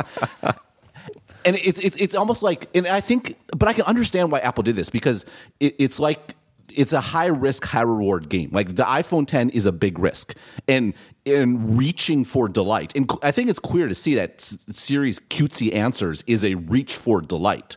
Right. The problem is if it goes wrong, it goes really wrong in a way that a more sort of like functional utilitarian approach does not. And I think the balance is, and where Apple screwed this up, is you take that approach, you take that high risk approach of reaching for a delightful experience, it works much better in something where you control almost every aspect and you can ensure it's great. And that's what I was getting at this week about the hardware and software integration still matters, because Apple controls so much about the iPhone 10. They can get it far enough down the competency curve that the delight can take over. And the problem with Siri is not that Apple doesn't control the pieces, it's that the inherent to cloud services, because there's so many variables, there's so many things going on, they can never control it sufficiently to deliver the level of experience such that it delights. It can only be bad. It's either good enough or it's bad. Whereas when they control everything, it can be good enough or it can be great. And I think for Apple learning to draw that distinction about when they should go for it, when they should go for delight versus when they should seek to be competent, like that gets at sort of the challenges, the differences between services and between products. That's a great point. I think part of the delight in the iPhone 10 is the thoughtfulness, quality, implementation of the animations. Yes, that's exactly it. It's not like I talk about Face ID, but no, I just want. Sorry, you go first, and I already completely agree with you. I can't even articulate it. I don't have, there's fade in and fade out animations for bounces and stuff. I think that, I'm not. I have to look up that lingo, but just what accelerates when you pull it down at what rate when you pull up on the notifications, and you only see the most recent one, and you just pull up on the screen a little bit to see the earlier today section, and just the way that they fade in. Certainly the big one, and it's essential to the interface of getting rid of the essential button, the home button, and replacing it with this swipe up gesture on a home indicator. Every single thing you do with that animation is just perfect.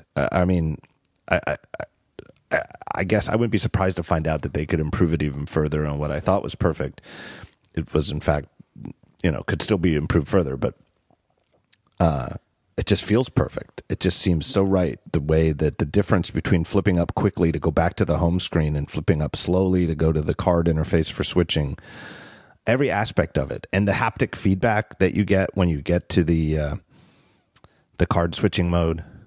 I don't know. I didn't read this is the whole thing. You can't articulate it. You can only feel it, right? Yeah, and I don't know what is actually superior hardware and what is just good timing on the software part. Like, for example, like I said, when you get to the card interface, when you're swiping up, you're in an app, you're in Safari, and you pull up a little bit to the card interface, there's this tiny little bit of haptic feedback, and it's so little that I didn't really even think about it for like a day or two after I had the phone. I'm playing with it, and I was so visually obsessed with it, I didn't really think about that bit of haptic feedback. And then once I thought about it and kept playing it with it over and again, it's just the right amount. And it just feels like it just feels like an essential part of that experience. And I don't know if there's a better, more fine-grained haptic engine, whatever they call it, in this phone, or if it's the same as in the iPhone 8, and they were just using it in a way that is perfectly timed in software. But either way, it's the experience that matters, and it's perfect. So I have a small point and a big point. The small point is Apple's demos of multitasking are really bad. It took me a while to figure out how to do it. All you have to do is to exit the app. You just swipe up and your thumb naturally leaves the screen. To enter multitasking, just hold your thumb on the screen. Right. And so it's the exact same motion. You don't have to do this weird rotational thumb gesture that they suggest in their videos. You just hold up and keep your thumb on the screen. And then what happens is you feel that haptic feedback you're referring to. And the moment you feel the haptic feedback, you're now in the card interface. You can let go of your thumb. Yeah. And it becomes once you figure out how to do it, it's super natural. But it's almost like Apple's demos actually let them down here. And it works out very well. That's a small point. The large point is what this bit about the responsiveness of touch has to be so utterly perfect on this phone for it to work. The only way the interface works is that the response is just, it has to absolutely nail it. And even little stuff like I have reachability enabled, where you have to swipe on like the bottom like portion of the bar on the bottom, which sounds really complicated, but I do it flawlessly every time. Like the level of accuracy and responsiveness is just, it has to be perfect. And you think back, what's the number one thing that drives, I buy a new Android phone every year. What's the number one thing that drives me absolutely batty about Android, and has from the day Android came out to the latest Pixel phone? It's the responsiveness of touch. It's the responsiveness and particularly scrolling and these sort of gestures. And it's infinitesimal, but you feel it just in the normal interface. And like it's very difficult. I'm sure someone on Android is going to build Face ID. Like that's going to happen, and I'm sure it'll work fine. I'm sure it'll probably be Samsung. Like Samsung is a very capable company. But to deliver this sort of interface in a way that is not frustrating but is actively fun, is actively delightful, where just literally just using this phone is fun. Like that's really something that only Apple can do. And it's been so revelatory. Like when they're in a situation where they can control it all, their strengths can so come to the forefront in a way that when we thought, I suspect, I mentioned about looking backwards and it seemed so wonderful. I suspect it never really was wonderful. We were just so delighted at the time that we overlooked a huge ton of bugs. And over the last couple of years, as the experience has kind of stagnated, those bugs have become so much more central in sort of like your experience of using the phone, not because they're necessarily more or worse, although they might be, but just because what else is going on.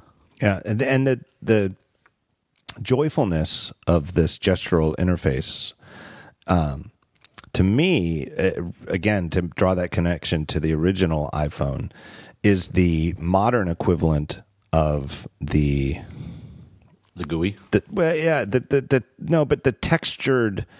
I'm trying to avoid the S word, but I'll just say it: the skeuomorphic element of the original iPhone interface, the leather for the calendar, the 3-dimensional shading and coloring of the buttons, just the texture and the depth within an app, just had a playfulness and a joyfulness to them of, oh my God, look at how beautiful this is, right? It's this the hardware was this incredibly stark, glass, steel, aluminum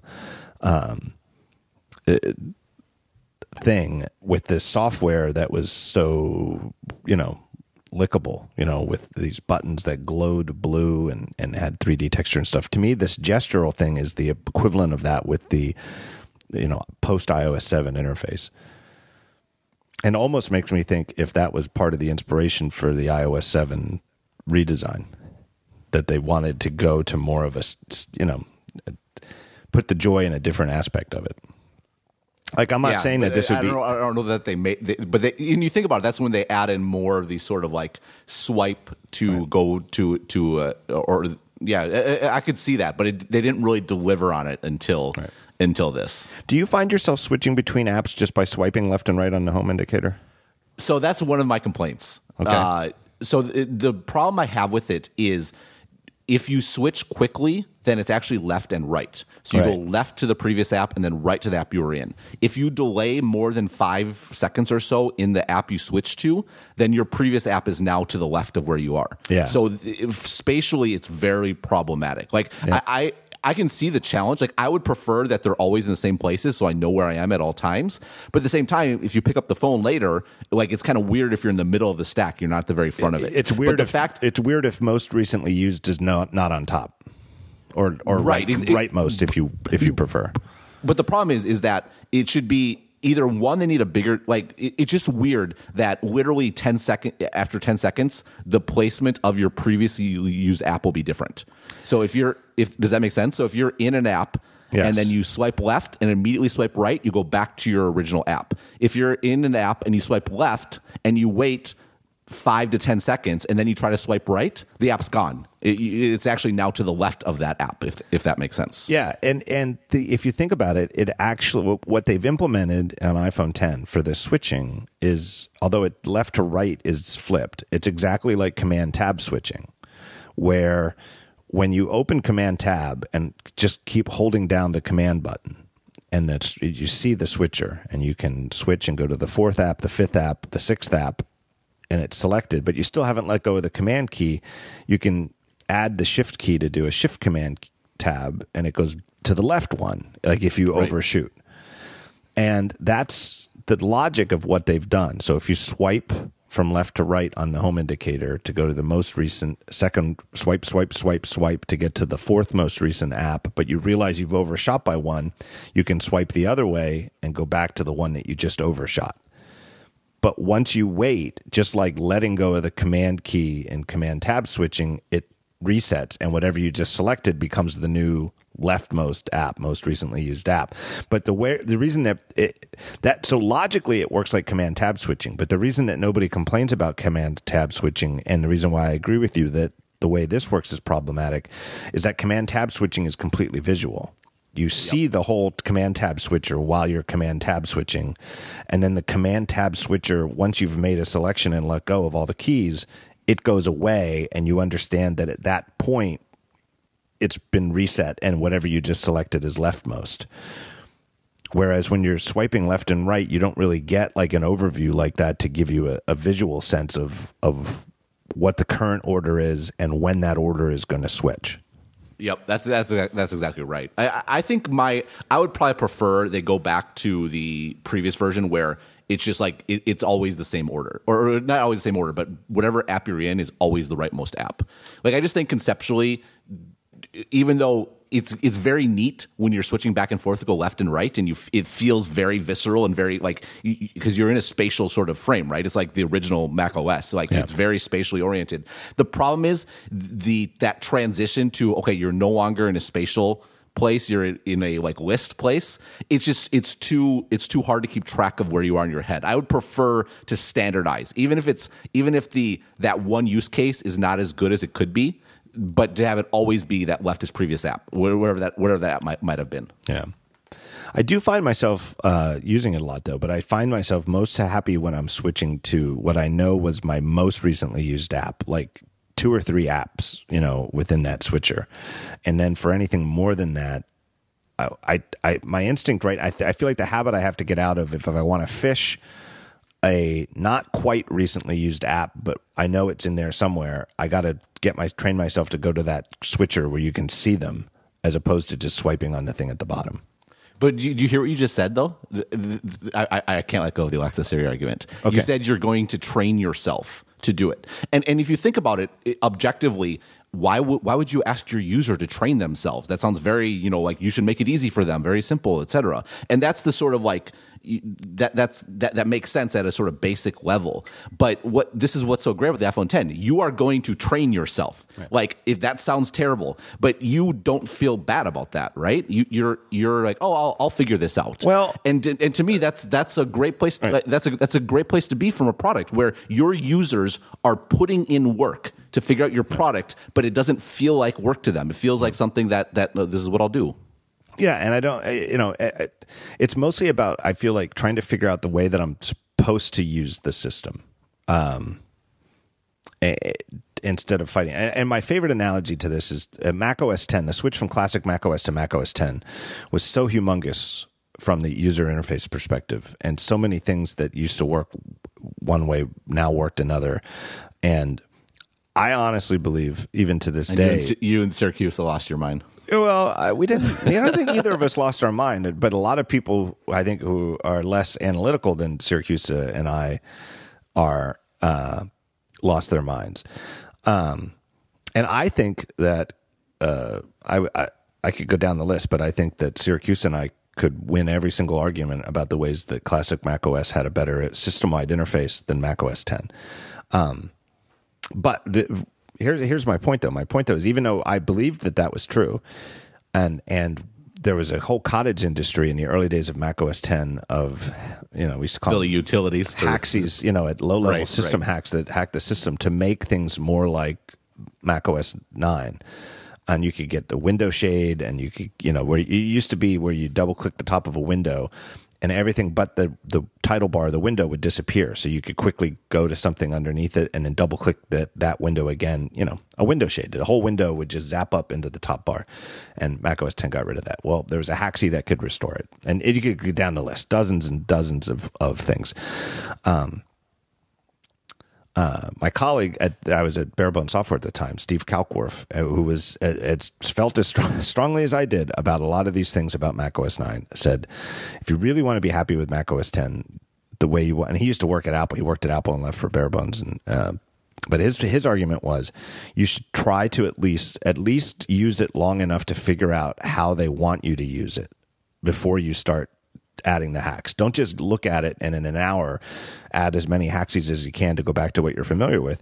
Use it as it ships, as they intend you to use it, and try to figure out. And again, it's not like something the typical user is going to do is try to figure out how software designers at Apple meant to use it. But if you're the type of person who can do that, you should try to figure out how it's supposed to be used and then make up your mind later. And a lot of times, and over the years, I've found that it was better to stop fighting it and go in, even if I thought it was the wrong decision.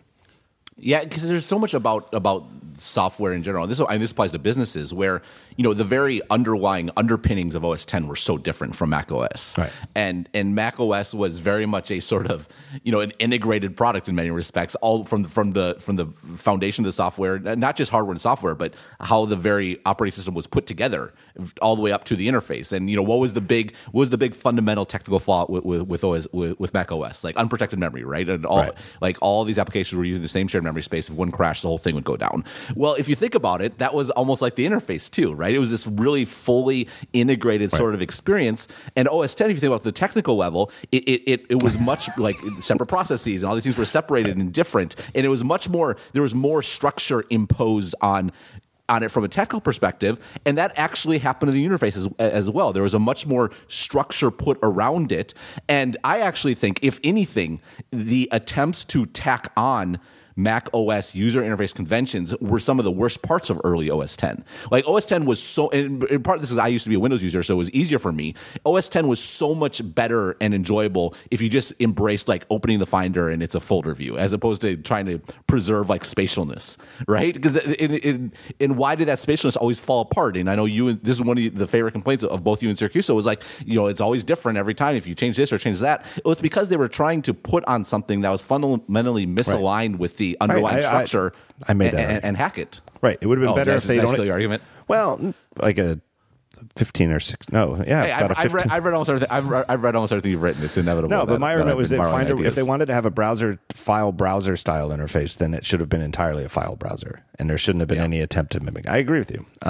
But I think the same is true of iPhone 10. And I think it's why, again, to go back to my point from a couple minutes ago of why they're selling this alongside the familiar iPhone 8. I think a typical customer, once this thing is out of supply constraints and you can just go into the Apple store and buy an iPhone 10 or any iPhone 8 you want in any color you want, when your contract's up or your old phone broke, and you come in and you say, well, I'm intrigued by this iPhone 10. I've heard it's awesome. And the salesperson, you pick it up, or maybe the salesperson isn't there, and you pick it up and you tap home and nothing happens, and you're like, what the hell?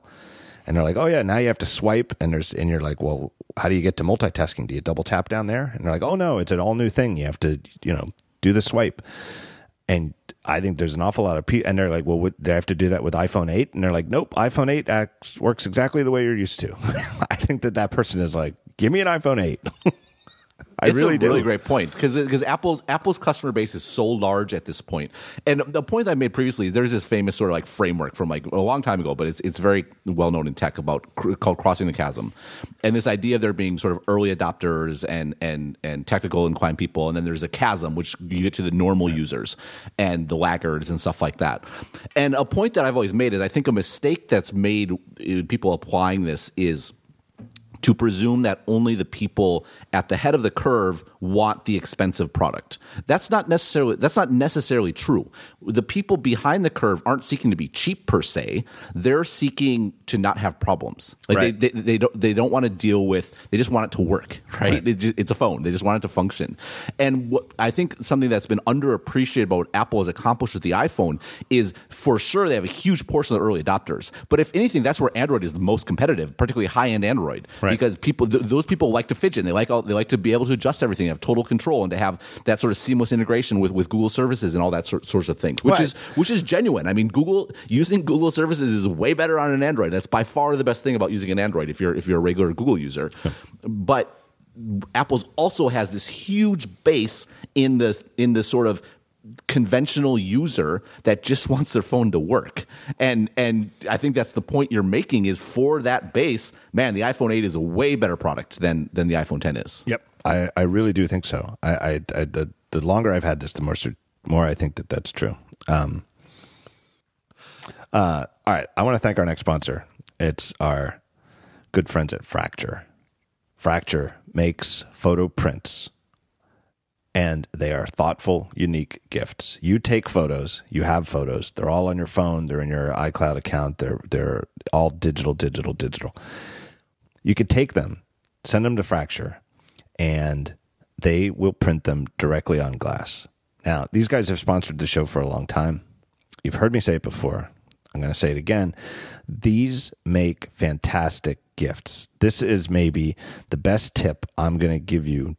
Your good friend John Gruber at Daring Fireball. I'm going to give you this tip right now. Fracture prints make great gifts. Now, this show is being recorded on November 8th. Probably air November 9th, November 10th, mid-November. Fracture has just sent me an update before this show was recorded where they literally say, this is the words from Fracture. We are experiencing some pretty high volume already for the holidays. So you may want to encourage folks to place their orders early to make sure they get them in time for the holidays. I can't emphasize it enough. They can't keep up. These things are handmade in Gainesville, Florida, from U.S. source materials. They can't just up the volume in mid-December or maybe even early December to keep up with holiday demand. So you're going to kick yourself if you ignore me. If you're thinking, hey, my folks would love some pictures of the grandkids. My wife would love some photos of the dog. Everybody in our family might love if I get some Fracture prints of the great vacation we took last summer. Anything you could do to please the members of your family, your friends, that you could do with a Fracture print, go do it now. Take some time right now or tonight or tomorrow, but don't put it off. Don't put it off until later because you might end up too late for the holidays. And I'm telling you, these things are absolutely fantastic products, fantastic quality prints, and the ordering process could not be more simple. It's a simple, fun way to order a print, and everything you need comes in the package, ready to go out of the box. They even include the wall hanger. Also, you can feel good about this sort of purchase because Fracture is a green company operating a carbon-neutral factory. Visit fracture.me, fracture.me, and save 15% off your first Fracture order with exclusive code for this show. They've gone back to exclusive codes, TALK15. Don't forget to mention this podcast in our one question survey. It helps support the show. So go to fracture.me and remember that code TALK, T-A-L-K 15, and you'll get 15% off your first order. My thanks to Fracture. And again, I'm telling you right now, you will not be disappointed. This is a fabulous, fabulous gift, but you got to get your orders in. My thanks to Fracture. Ben, are you back? Oh, sorry. I had mute turned on.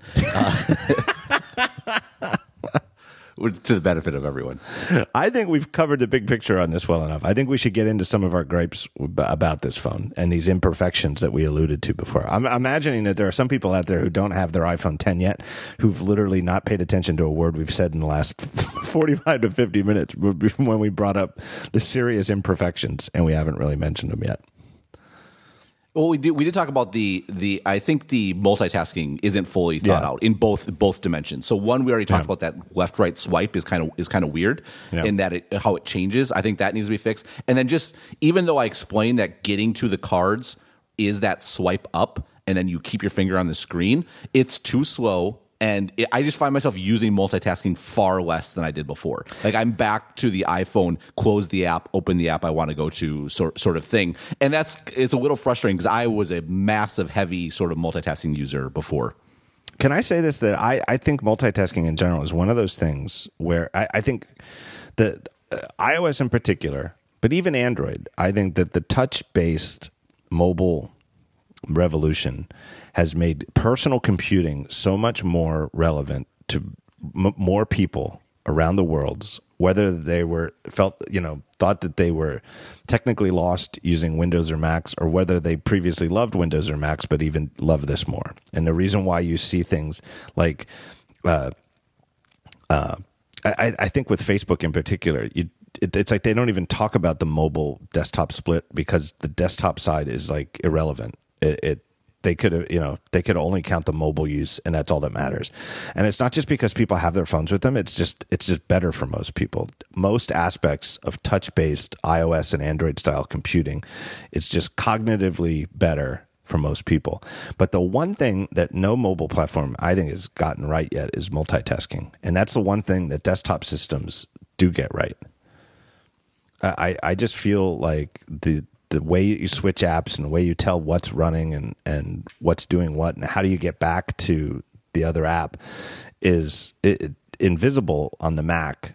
And it's not just that they've changed it. It's that at no aspect in iOS since they even had multitasking have they had gotten it right.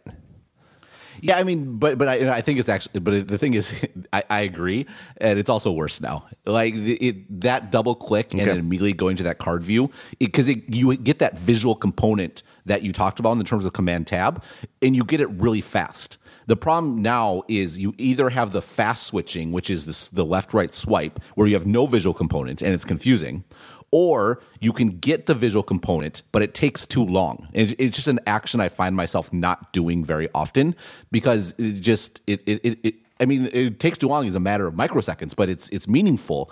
And maybe I will do more once I'm more used to the gesture. But I'm actually, you kind of mentioned this before in terms of doing the iPhone X first. I'm actually super duper interested in what iOS 12 is going to be like, because I think so much of the interface, it needs to be rethought, not just because of the screen size, because the Plus has been around for a while, and I think there's changes that have been needed to be made for a while to accommodate that. But just in general, particularly this focus on gestures as the controlling element, I'm really interested to see if that leads to a sort of new overhaul in iOS. And it's funny because it's obviously a very deliberate choice on Apple's part to require a gesture, either just the swipe on the home indicator or the swipe up to go to the card interface, because they could have allowed you to double tap the indicator to get to multitasking mode. Mm-hmm. In a way, and I can kind of see why they didn't do that for the home screen, but I'm not quite sure why they didn't do it for getting to the multitasking switcher. And you can prove that it could happen because every time you just tap on the home indicator, it bounces a little. So that it knows you're tapping on it. So you could just tap twice on it and see it do two very subtle little bounces. I don't know. I kind of agree with you that just to get to the card switcher, if I could double tap on that little capsule, it might be better. Yeah, that's interesting. I never noticed the little bounce, but it's a good point. I'm going to predict that you're not happy about the change in Control Center's trigger location. Oh man, like I mean, this was talk about fulfilling expectations. I was already very perturbed when I heard the news because it's funny. I tweeted about this, about a left being a person. I worded the tweet very carefully. I said I'm a person who uses the iPhone with my left hand. And the reason I did that is because I knew I'd get an outpouring of solidarity from people who are actually left-handed, like, oh, us poor left-handed users. And I had to say, I'm actually right-handed, so I hear about your pain, but I can't empathize. But in this one case, I totally get it. I use the iPhone with my left hand, and I used to use Control Center all the time, particularly. I mean, I just use it constantly. It's one of my most used things on the phone by far. And it is utterly and completely unusable now. I mean, yes, and people are like, oh, you can trigger reachability and then swipe down. Like, that's a ridiculous gesture. I have to do this little gesture on the bottom and this reach across the top to bring down. Yeah, Control Center is a big problem. Sorry, that was a very unstructured complaint because I feel so strongly about how bad it is. I'm a right-handed iPhone user when I'm using it one-handed. And even I often have to re-grip the phone, meaning, shimmy up the phone so my thumb can get there. And as I'm not a humongous human being, but I'm 6'2", and if anything, I have slightly larger than average fingers, if not hands. I should ask our friend of the show, Craig Hockenberry, whether he's able to one-handedly reach Control Center at all times. But should ask Bill de Blasio. Yeah, I should have. I wonder if he had an iPhone. So the other thing that is a little frustrating about the whole Control Center thing is Control Center is a very narrow part of the top. Like it's only that top ear, whereas the rest of the top is the notification. And I just don't bring up notifications when I'm in the. I love notifications, and actually this gets another complaint we'll get to in a moment. I like notifications on the lock screen. It's one of my favorite things, or I just use it all the time. Yeah. But the fact that notifications dominates the top of the screen and Control Center is very small. When I use Control Center, maybe I'm just alone in this. I mean, Apple has these sorts of numbers. They know how much particular things are used, but it just seems weird that that's only that little bit. And even if it had to be at the top, if you could make Control Center larger and switch to the left side, it would definitely be more tolerable. To answer what I know is a very frequently asked question, because I get asked it on Twitter and stuff like that, for people who are still on the fence about their iPhone 10 or have their iPhone 10 pre-order, still in the pending mode, and so they haven't used it, is that the notch is a touch target. So for anything you can do at the top of the screen, like the tap at the top of the screen to scroll up to the top of any scroll view, you can do that by just tapping the notch. You don't have to tap one of the ears to do that. And to pull down for Notification Center, you can do it right from the middle, and it works because the notch, even though it's not a display area, is a tappable area. And so the way that it's divided is that it's the notch plus the left ear is where you can scroll down pull down to get Notification Center, and it's that right ear where you can get Control Center. And the thinking clearly, I mean, I haven't spoken to the person who made this decision, but it's very obvious to me that the thinking behind it is that it makes they convince themselves it makes sense because that's the place where the little icons for Wi-Fi and your cell strength and your battery life are.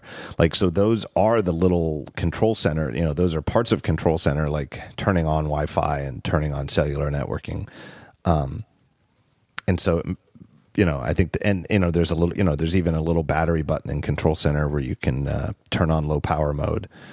So that's their thinking is, that's where the little things that the few things from Control Center that live in the status bar permanently are up in the top right, so that's where you pull down to do it.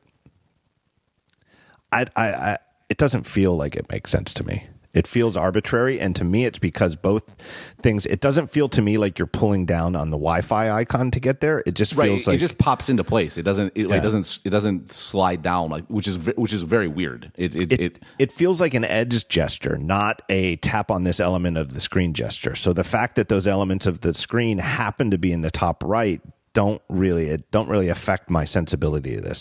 And of all the habits that I've had to change to get used to iPhone 10, the single one that I'm still making now, let me think about this, 9 days in, the one that I still can't break is swiping up from the bottom on the lock screen to get Control Center. For some reason, if I'm actually in the phone and using an app and I want to get to Control Center, I'm more likely to remember I have to do it from the top right. But when I want to just turn on the flashlight I guess the flashlight you can get from that button now, but something in Control Center, turning off Wi-Fi, that's one. Because I was, like when I was on the train, I didn't want the Amtrak Wi-Fi that I was already connected to. I wanted to just use the cellular networking, which should be faster. From the lock screen, I can't stop pulling up from the bottom, which instead takes me to the home screen. Because it unlocks with Face ID. Yeah, no, it's clear that they didn't know where to put it. Like, if you think about it, they ran out of edges. They ran out of edges. It's stuck in the corner. The animation's wrong. Like, just everything about it is wrong. And I'm hopeful. I mean, I'm not a product designer at Apple, so I don't know what they should do with it. But it is a clear sort of like step backwards in functionality, and it's actively not better. Right. And what I mean from running out of edges is from the top you get Notification Center. Or at least everywhere but the lock screen. But they can't have the lock screen Control Center be somewhere else than it is in the interface. You pull in from the left edge, you get I think they call it Today View, where you have all your widgets. And if you swipe in from the right side, you jump to the camera. And so there's no edge left to just devote to it. I don't know. Yeah. I tend to think maybe what they could have done is swipe in from the right edge and have that work anywhere. But then there's things like when you're swiping on a row in Mail and you want to get those little buttons to archive, flag, and delete and stuff. I don't know. On the home screen, it doesn't work either because they could get rid of the camera swipe and just have that button for camera accessing the camera. Which camera swipe? Oh, from the home screen, when you swipe from the right, you jump right to the camera. Oh, not the home screen. Oh, you're right. Lock Home screen, you couldn't do it. Right. Yeah, I know the home screen is a problem. Yeah. I was mixing up home screen and lock screen. I actually didn't. I didn't know that about the lock screen that you could swipe in the camera. Because there's a button there, so I assumed you had to press the button. No, that's worked for years, by the way. Oh no, I knew that. I knew that. You didn't know That's they funny. still had it in 10. You didn't know, right? they Exactly. Right. Yeah, and it's funny. I never even thought. Well, you know why though? Because I always watch the camera from Control Center. Like it's just a habit. And so. Yeah, I mean, it's funny. I just don't.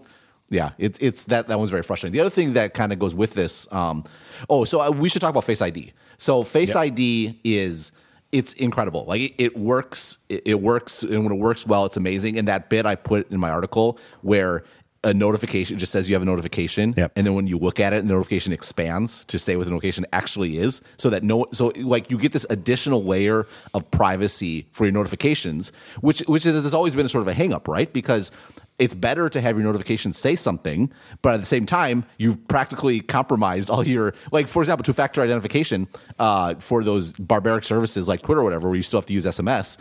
Like it would literally pop up on your notifications what the number is, so like which is no good. And so that's a great. It's great. Right. Like it's an additional layer of privacy that you didn't even realize was lacking, and now it's there, and it's incredible. It's computing at its best. So for anybody who Ben's little quip there, it's a perfect example. But if that blew right past you, imagine somebody steals your phone. And they're trying to change your Twitter password, but they can't unlock your phone. They could go to twitter.com and do something that triggers and let's say they stole your password too, and they want to change it. Basically, anything that uses SMS. That if you're using SMS for 2FA instead of an app, which you should use an app, but some services still you have to use SMS. Right. As long as they have your phone in your hand, they don't have to unlock it. The text message that comes with the code, you need the 6-digit code you need to type in. It just shows up on the lock screen. In the default, you can turn that off. In the old, on the iPhone 8 and the earlier phones, you can turn that off. Most people surely don't know you can turn that off, and there's a reason and not just why. That, but you're losing all the benefit of the notification screen, which is you can quickly see all the notifications that you got. Right. And even the fraction of a second where it takes the notifications to change from being private to unfurling to show you the details of it, it's fast enough where it's not annoying, and the fact that you see it happen adds to the joy. It's like, oh yeah, my happy little iPhone knows who I am and trusts me. So that's amazing. So Face ID, and it works well. And the other thing about Face ID that's just spectacular is Face ID in apps. So for me, like 1Password is a great example of this, where it used to be if you could open 1Password, you have to put in your password or Touch ID, and then you open a specific account, you also have to do it. I mean, you can again, something you can turn off, but if you want a higher level of sort of protection, and in this case, it just happens because you don't have to do even though it's literally just putting your thumb on the sensor, it requires some degree of active thought. And what's so different about Face ID relative to Touch ID is that sort of that explicit action is eliminated. It's the same thing is happening, but it's totally implicit. It's happening without you even knowing about it, and it's just a great experience. Yeah. And this is one where the people who've been using an iPhone 7 Plus, or when did the 2-camera system come in? I guess with the 6 Plus, 6S, 6S Plus. People who've been in the Plus Club for a while are like, "Hey, dummy, that's why we've been telling you to get a Plus." The pictures that I got over this last weekend with the telephoto lens and portrait mode, some of them in telephoto. I just shot portrait mode a lot of the time, even when it wasn't technically a portrait, for shooting human subjects, are just phenomenal. And I was on a weekend trip with my dad. My dad's turning 80 later this year, and so I took him on a trip as an early birthday present with my brother-in-law, and we had an absolute great weekend. we actually did I tell you this? We took him to see the Dallas Cowboys. My dad's also, like me, is a Dallas Cowboys fan. I'd never seen a game in person in Dallas. Which by the way, is a good thing for you to reveal because it puts your Dallas Cowboys fandom in a little more favorable light. Still not completely favorable, but right. a little bit more. But it was a beautiful weekend in Dallas. A little hot. We got there Friday. The game was Sunday. We had just a fantastic time. It's a beautiful city. I'd never been there before. We had a great time. I thought before I left, should I take a real camera or not? This is a once-in-a-lifetime trip. Well, it doesn't have to be. We could go back. But, first time we went trip. I'm going to want good pictures. I would be willing to lug around the real camera, on a strap or in my pocket all day.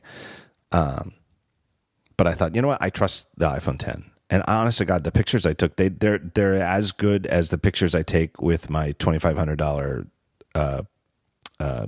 Canon kit, which is a huge camera and a huge 50 millimeter f1.2 lens, or my beloved and honestly more used than my Canon in recent years, Fuji X100S, which is a great camera and I know is technically better and is still, I even know in certain ways is better, a lot better than the iPhone 10. But my keepers, the photos, like the 20 or 30 really great photos I got out of this are indistinguishable from the pictures I get out of those cameras. It's truly phenomenal. And having that telephoto lens to get that truly natural perspective where it's not wide angle and it's not super zoomed in and flattened. It's just one of my favorite focal lengths. It makes the most difference for humans by far. Like, yep. Yeah, you could, because it doesn't just change, and people who aren't photographers may not appreciate it. It doesn't just, you could zoom in on a 20 millimeter lens, but the face is going to be flatter. Like there's like you're going to get less definition just by virtue of it. But the reason though, not to go backwards, but the reason why I praise Face ID is because there are also parts of using Face ID that's very frustrating. Okay, what's frustrating? So one example is, and there's a little bit of the watchy aspect to this, where with the watch, like that having to raise to wake, when you're standing, it's perfectly acceptable. But if you're in different positions, like laying on the couch or in bed or whatever, to have to move your arm to wake it up or reach over and press a button it's a pain. It's really annoying, and you get that with Face ID sometimes. Like the rise to wake, where the screen just turns on and Face ID is triggered and it's scanning for your face. If you're standing up or sitting up, it works great. It doesn't always work if you're in a prone position, shall we say? And so you can work around it. You can reach over and press the button, or you can purposely flip the phone. But it's adding in this layer of annoyance that was not there or in the car, for example. The car is a great example where you have to reach over and press the button again at a stoplight. Not saying you're moving or anything, but if it's in a holder, there's an aspect where there's much more friction than there was previously. The other thing too is with it works almost all the time, but if you're in the dark, I've had a little bit more mixed experience. And particularly like early in the morning or something like that, my alarm goes off and I'm reaching over and I grab it or whatever it might be, or late at night, and where it sometimes just doesn't go and you're not sure why. That it does happen. I found it only happens in sort of when it's dark, but in my experience, it particularly in bed. I know I shouldn't be using my phone in my bed, but basically, bed is where my problems are, which is, don't take that quote out of context, but that's where most of the frustration has come for me. I've found the same thing. First thing in the morning, at least 2 of the days since I've used this, Face ID didn't work for me while I was laying in bed. And I don't know how much of it is because I'm still laying and my face is sideways and the phone isn't oriented right. Yeah, I think your face being smushed up doesn't work, and also I'm extremely nearsighted, so my eyes are really bad, and so when I don't have my contacts in, I hold the phone very close to my face, right. And I think it's almost too close for Face ID, and so I pull it out, And then I almost wonder if I have the problem where my eyes like aren't focused enough because I'm so blind that it's not registering I'm not sure what's going on. But it's interesting. I should weigh in bed with like contacts in, and I'm curious if it might work better. If there's something to just the way I'm holding the phone to compensate for my terrible eyesight that is triggering these problems. But it's definitely a consistent sort of thing. And then the problem is when you do encounter a problem, you have to reach up and hit the side button. Like there's not that to have that button right there already under your thumb is like it's more effort to overcome a failure, if that makes sense. It rarely fails, but when it does fail, the effort to overcome the failure is greater than it was before. I never use the side button. You don't find that the tap to screen is all you need? Does that? Oh, I didn't even know. I didn't even realize. Ben, there you go. This made it worth appearing on the show. This is why they added this feature. They've added a feature. Is this new? Is this new this year? It's new in the 10. It does not work on the iPhone 8 either. And I don't know if it's because it's expensive, and I don't know. But I'm telling you, it's a game changer, Ben. No, it's like the watch. No, that is a game changer because that actually solves a huge number of my issues. Because the other thing is with the notifications, the problem is when the notifications are up, I want them to unfurl. I don't want to swipe up. I want to stay on the notification screen. I'm just so used to using an iPhone. I'm used to using that. I love that notification screen. I love knowing everything that happened. Because again, I mentioned the whole messaging thing. Like that's the way to get a hold of me. So like basically everything I need to respond to always comes up to notifications, and I have email notifications totally turned off. So the problem is to swipe up, it dismisses the notifications, and then yes, I can reach up and bring them back down, but particularly if I'm already in an app, all those notifications disappear from the list, and then it's kind of a mess. So waking up the phone and making it do Face ID without me having to swipe up and trigger Face ID has been a big problem. So that actually might fix it. Yeah, and the best way to think of it is exactly like to watch. It's like there might be some other examples, but it's like a watchism that has come to iPhone 10, but it's only on the 10, and I've gotten used to it because I don't know if it stuck out to me in the keynote or what. I think it stuck out to me during Schiller's bit in the keynote where I was like, I've had that thought before where once I got used to the watch, I was like, why can't I wake my phone that way? Why can't I just tap the screen if the watch can do it? And so I was intrigued by it and had it in mind. And so I've been using it ever since they gave me the iPhone 10. But anybody out there who's in the same boat as Ben, I'm telling you, it's a game changer. You don't need that side button. Yeah, the situation in the car in particular, I can see that being really useful. Yeah, where you just reach tap over the and screen. touch it. Just tap the screen. And you look at it. I found Apple Pay. I have found Apple Pay so far to be, it's fine. If anything, I think I like it better. I was at Trader Joe's today, and at some stores, it's like you can do the Face ID, or not the Face ID, the Apple Pay. You can do it while they're still ringing you up. You know what I mean? Like, let's say you've bought 15 items, and once they start scanning it, you could just do your transaction. Even if you're using a credit card, you could like run the credit card in advance to get it ready, and then at Trader Joe's, their POS system seems like it only allows you to even do it once it is final. But since I was doing it while he was doing, I double clicked the side button to put it into the mode. And then once he was done and beep, it was the total. It was already recognized because I was like looking at the phone in front of the thing. Like I don't know. For some reason, it seemed to me like an awful lot of the Face ID skeptics were anticipating that Apple Pay in particular would be way less ergonomic, and I'm not finding that to be the case at all. Yeah, I was worried about that. I haven't used it yet, but I've heard the same thing from folks. And the other thing too is that it unifies the language, the design language with the watch, where the watch you initiate the same way by double clicking the side button to put it into the mode. And I actually think that that's like a good bit of the old fashioned Apple. What's the word when like things are like? Consistency. Alignment, consistency. Yeah. Consistency was the word that sort of went out the window in some of the years of Apple. Well, and is one of the more frustrations I think with their software, like where different apps just have stuff in different places. Or Federico Viticci put something on. I'm sorry, I forgot the name wrong. On Twitter today, where inconsistent capitalization in the App Store. Like, I mean, it's like stuff like that, and that's sort of the frustration of being a big company. Like, you either you either care about that or you don't, and it's frustrating. But that's when the sort see of examples of that's not the sort of thing that old Apple, like 90s era Apple, never got wrong. Like Yep. but on the other hand, it was a much smaller surface area. There were fewer things to make sure were title cased similarly. One other thing I really like about this transition to the iPhone 10 relative to the iPhone 6 in particular is I really like how 10 handles old apps. Maybe this is because people are like, oh, old apps look so bad on the iPhone 10.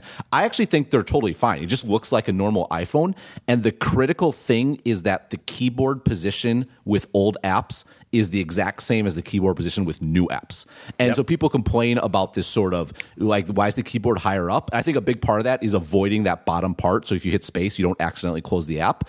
But I also suspect they wanted to unify that because that was such a problem with the iPhone 6 transition because you had different keyboards in different apps. And whereas here it's consistent and it's so much. I think this transition for apps is a million times better than the ones they've done previously. Yeah, it feels a little bit like wasted space, but I feel like ergonomically it's right. And I've happened to hear from some people who would know why the keyboard is done the way it is. And it's exactly what you just said, that having some separation between the space bar and the home indicator was actually important usability wise, and that testing proved it. That people trying to get the home indicator were instead, and swipe up, were instead typing spaces and or vice versa. And I think you're exactly right that this transition with unupdated apps is by far the easiest on the eyes. In fact, I sometimes don't even notice right away. I'm almost like, oh, whoa, I guess this one's not updated. It just sort of, by far, like the jump from Retina to non-Retina was horrendous. Like non-Retina apps on a Retina iPhone 4 was immediate delete the app from my home screen. Didn't matter which app it was. Yeah. I couldn't use it anymore. I do have to run, but that reminds me. Sorry, I didn't interrupt you. Well, the one when they first made the screen bigger and the apps just ran in the middle of the screen and the keyboard was an inch higher. Well, not just that; it was different. The spacing between the keys was different. It was really hard. But that reminds me. I think another reason why the apps that aren't running work so well is because OLEDs, like black is true black, right? Because it's not actually lit up the pixel, unlike LCDs. So two thoughts on that. Number one, I wouldn't be surprised, and I hope iOS 12 goes back to the original dark. Like it's a black interface. And apps that have dark mode, like Twitter, for example, has a dark mode, but it's very dark blue. If you have a dark mode in your app, it should be black. Because it just looks so much better than any other color, in my estimation. But number two, one more frustration. I know Apple has the best OLED screen in the industry. The color shift still bothers me. Like it's apparent all the time. I'm sure it's better than the Pixel, but it's still there. And all the apps that have dark mode, I'm changing them just because I still find it distracting. And if anything, you can see it all the time, even if you have the phone perfectly in front of your face. I don't know what the math is, but I'm going to say it's like a 40-degree angle. If you look at the app at anything at a 40-degree angle or more, everything on screen looks blue. And the lighter it is, the more pronounced it is. So black doesn't change at all, and white changes to a decidedly bluish tint. And but even if you have it tilted like 15 degrees, the top of the screen and the bottom of the screen have different hues. Like it's very, very slight. Right. But it's definitely different, and that's like the full tilt's okay. Like that's okay with me. That is a good point. It's that minor tilt that is definitely distracting. Yeah. The white if you could just go to an app like Mail where it's mostly white, it tilted a little. Yeah, you get white at the bottom and sort of or white at the top and sort of blue at the bottom if it tilted away from you. Yeah, I agree. Right. OLED is not. It's a great screen overall, and I'm very happy, and I don't regret that they went with it. But it is not a clear win across the board from the LCDs in the iPhone 8. Yep, I agree. I prefer the old ones, even though I know all the benefits of OLED. And I think that's why I think they're going to go with a black interface in the future, because black looks incredible. Like it looks so good. Well, sort of like the way on Apple Watch, you can't really tell where the edge of the screen is. Yeah, no, exactly. I mean, and so I have some apps that have a pure black mode, and they look, even the old ones that aren't updated, they almost look, they don't look, they totally fit in, because the top and bottom you can barely tell the seams at all. So anyhow, but I think that's one of those things. But this gets back at the sort of delight thing, just to take a full circle. Like all these little errors, it's okay. I feel confident they're going to be fixed, because I'm enjoying using this so much. It is. All right, Ben, thank you so much for your time. Everybody can check out your work at stratechery.com. And there's a daily newsletter you can sign up for, which is one of my favorite reads every single day. And then on Twitter, you are at Ben Thompson. And also at No Tech Ben, if you enjoyed the opening minutes of basketball talk. So the problem is, I made No Tech Ben because I like to be very vociferous on Twitter. So I want to be able to tweet like during a game and like be super annoying about it. The problem is, so like some people like follow me. They're like, "Man, you don't shut up, do you?" I'm like, "That's why I made a separate account. You can't complain about my making a separate account. I like if you want to complain about my main account, I get it. That's why I made a separate one. But for good Lord, like I'm already doing you a favor here." Yeah, I should register Jackass John.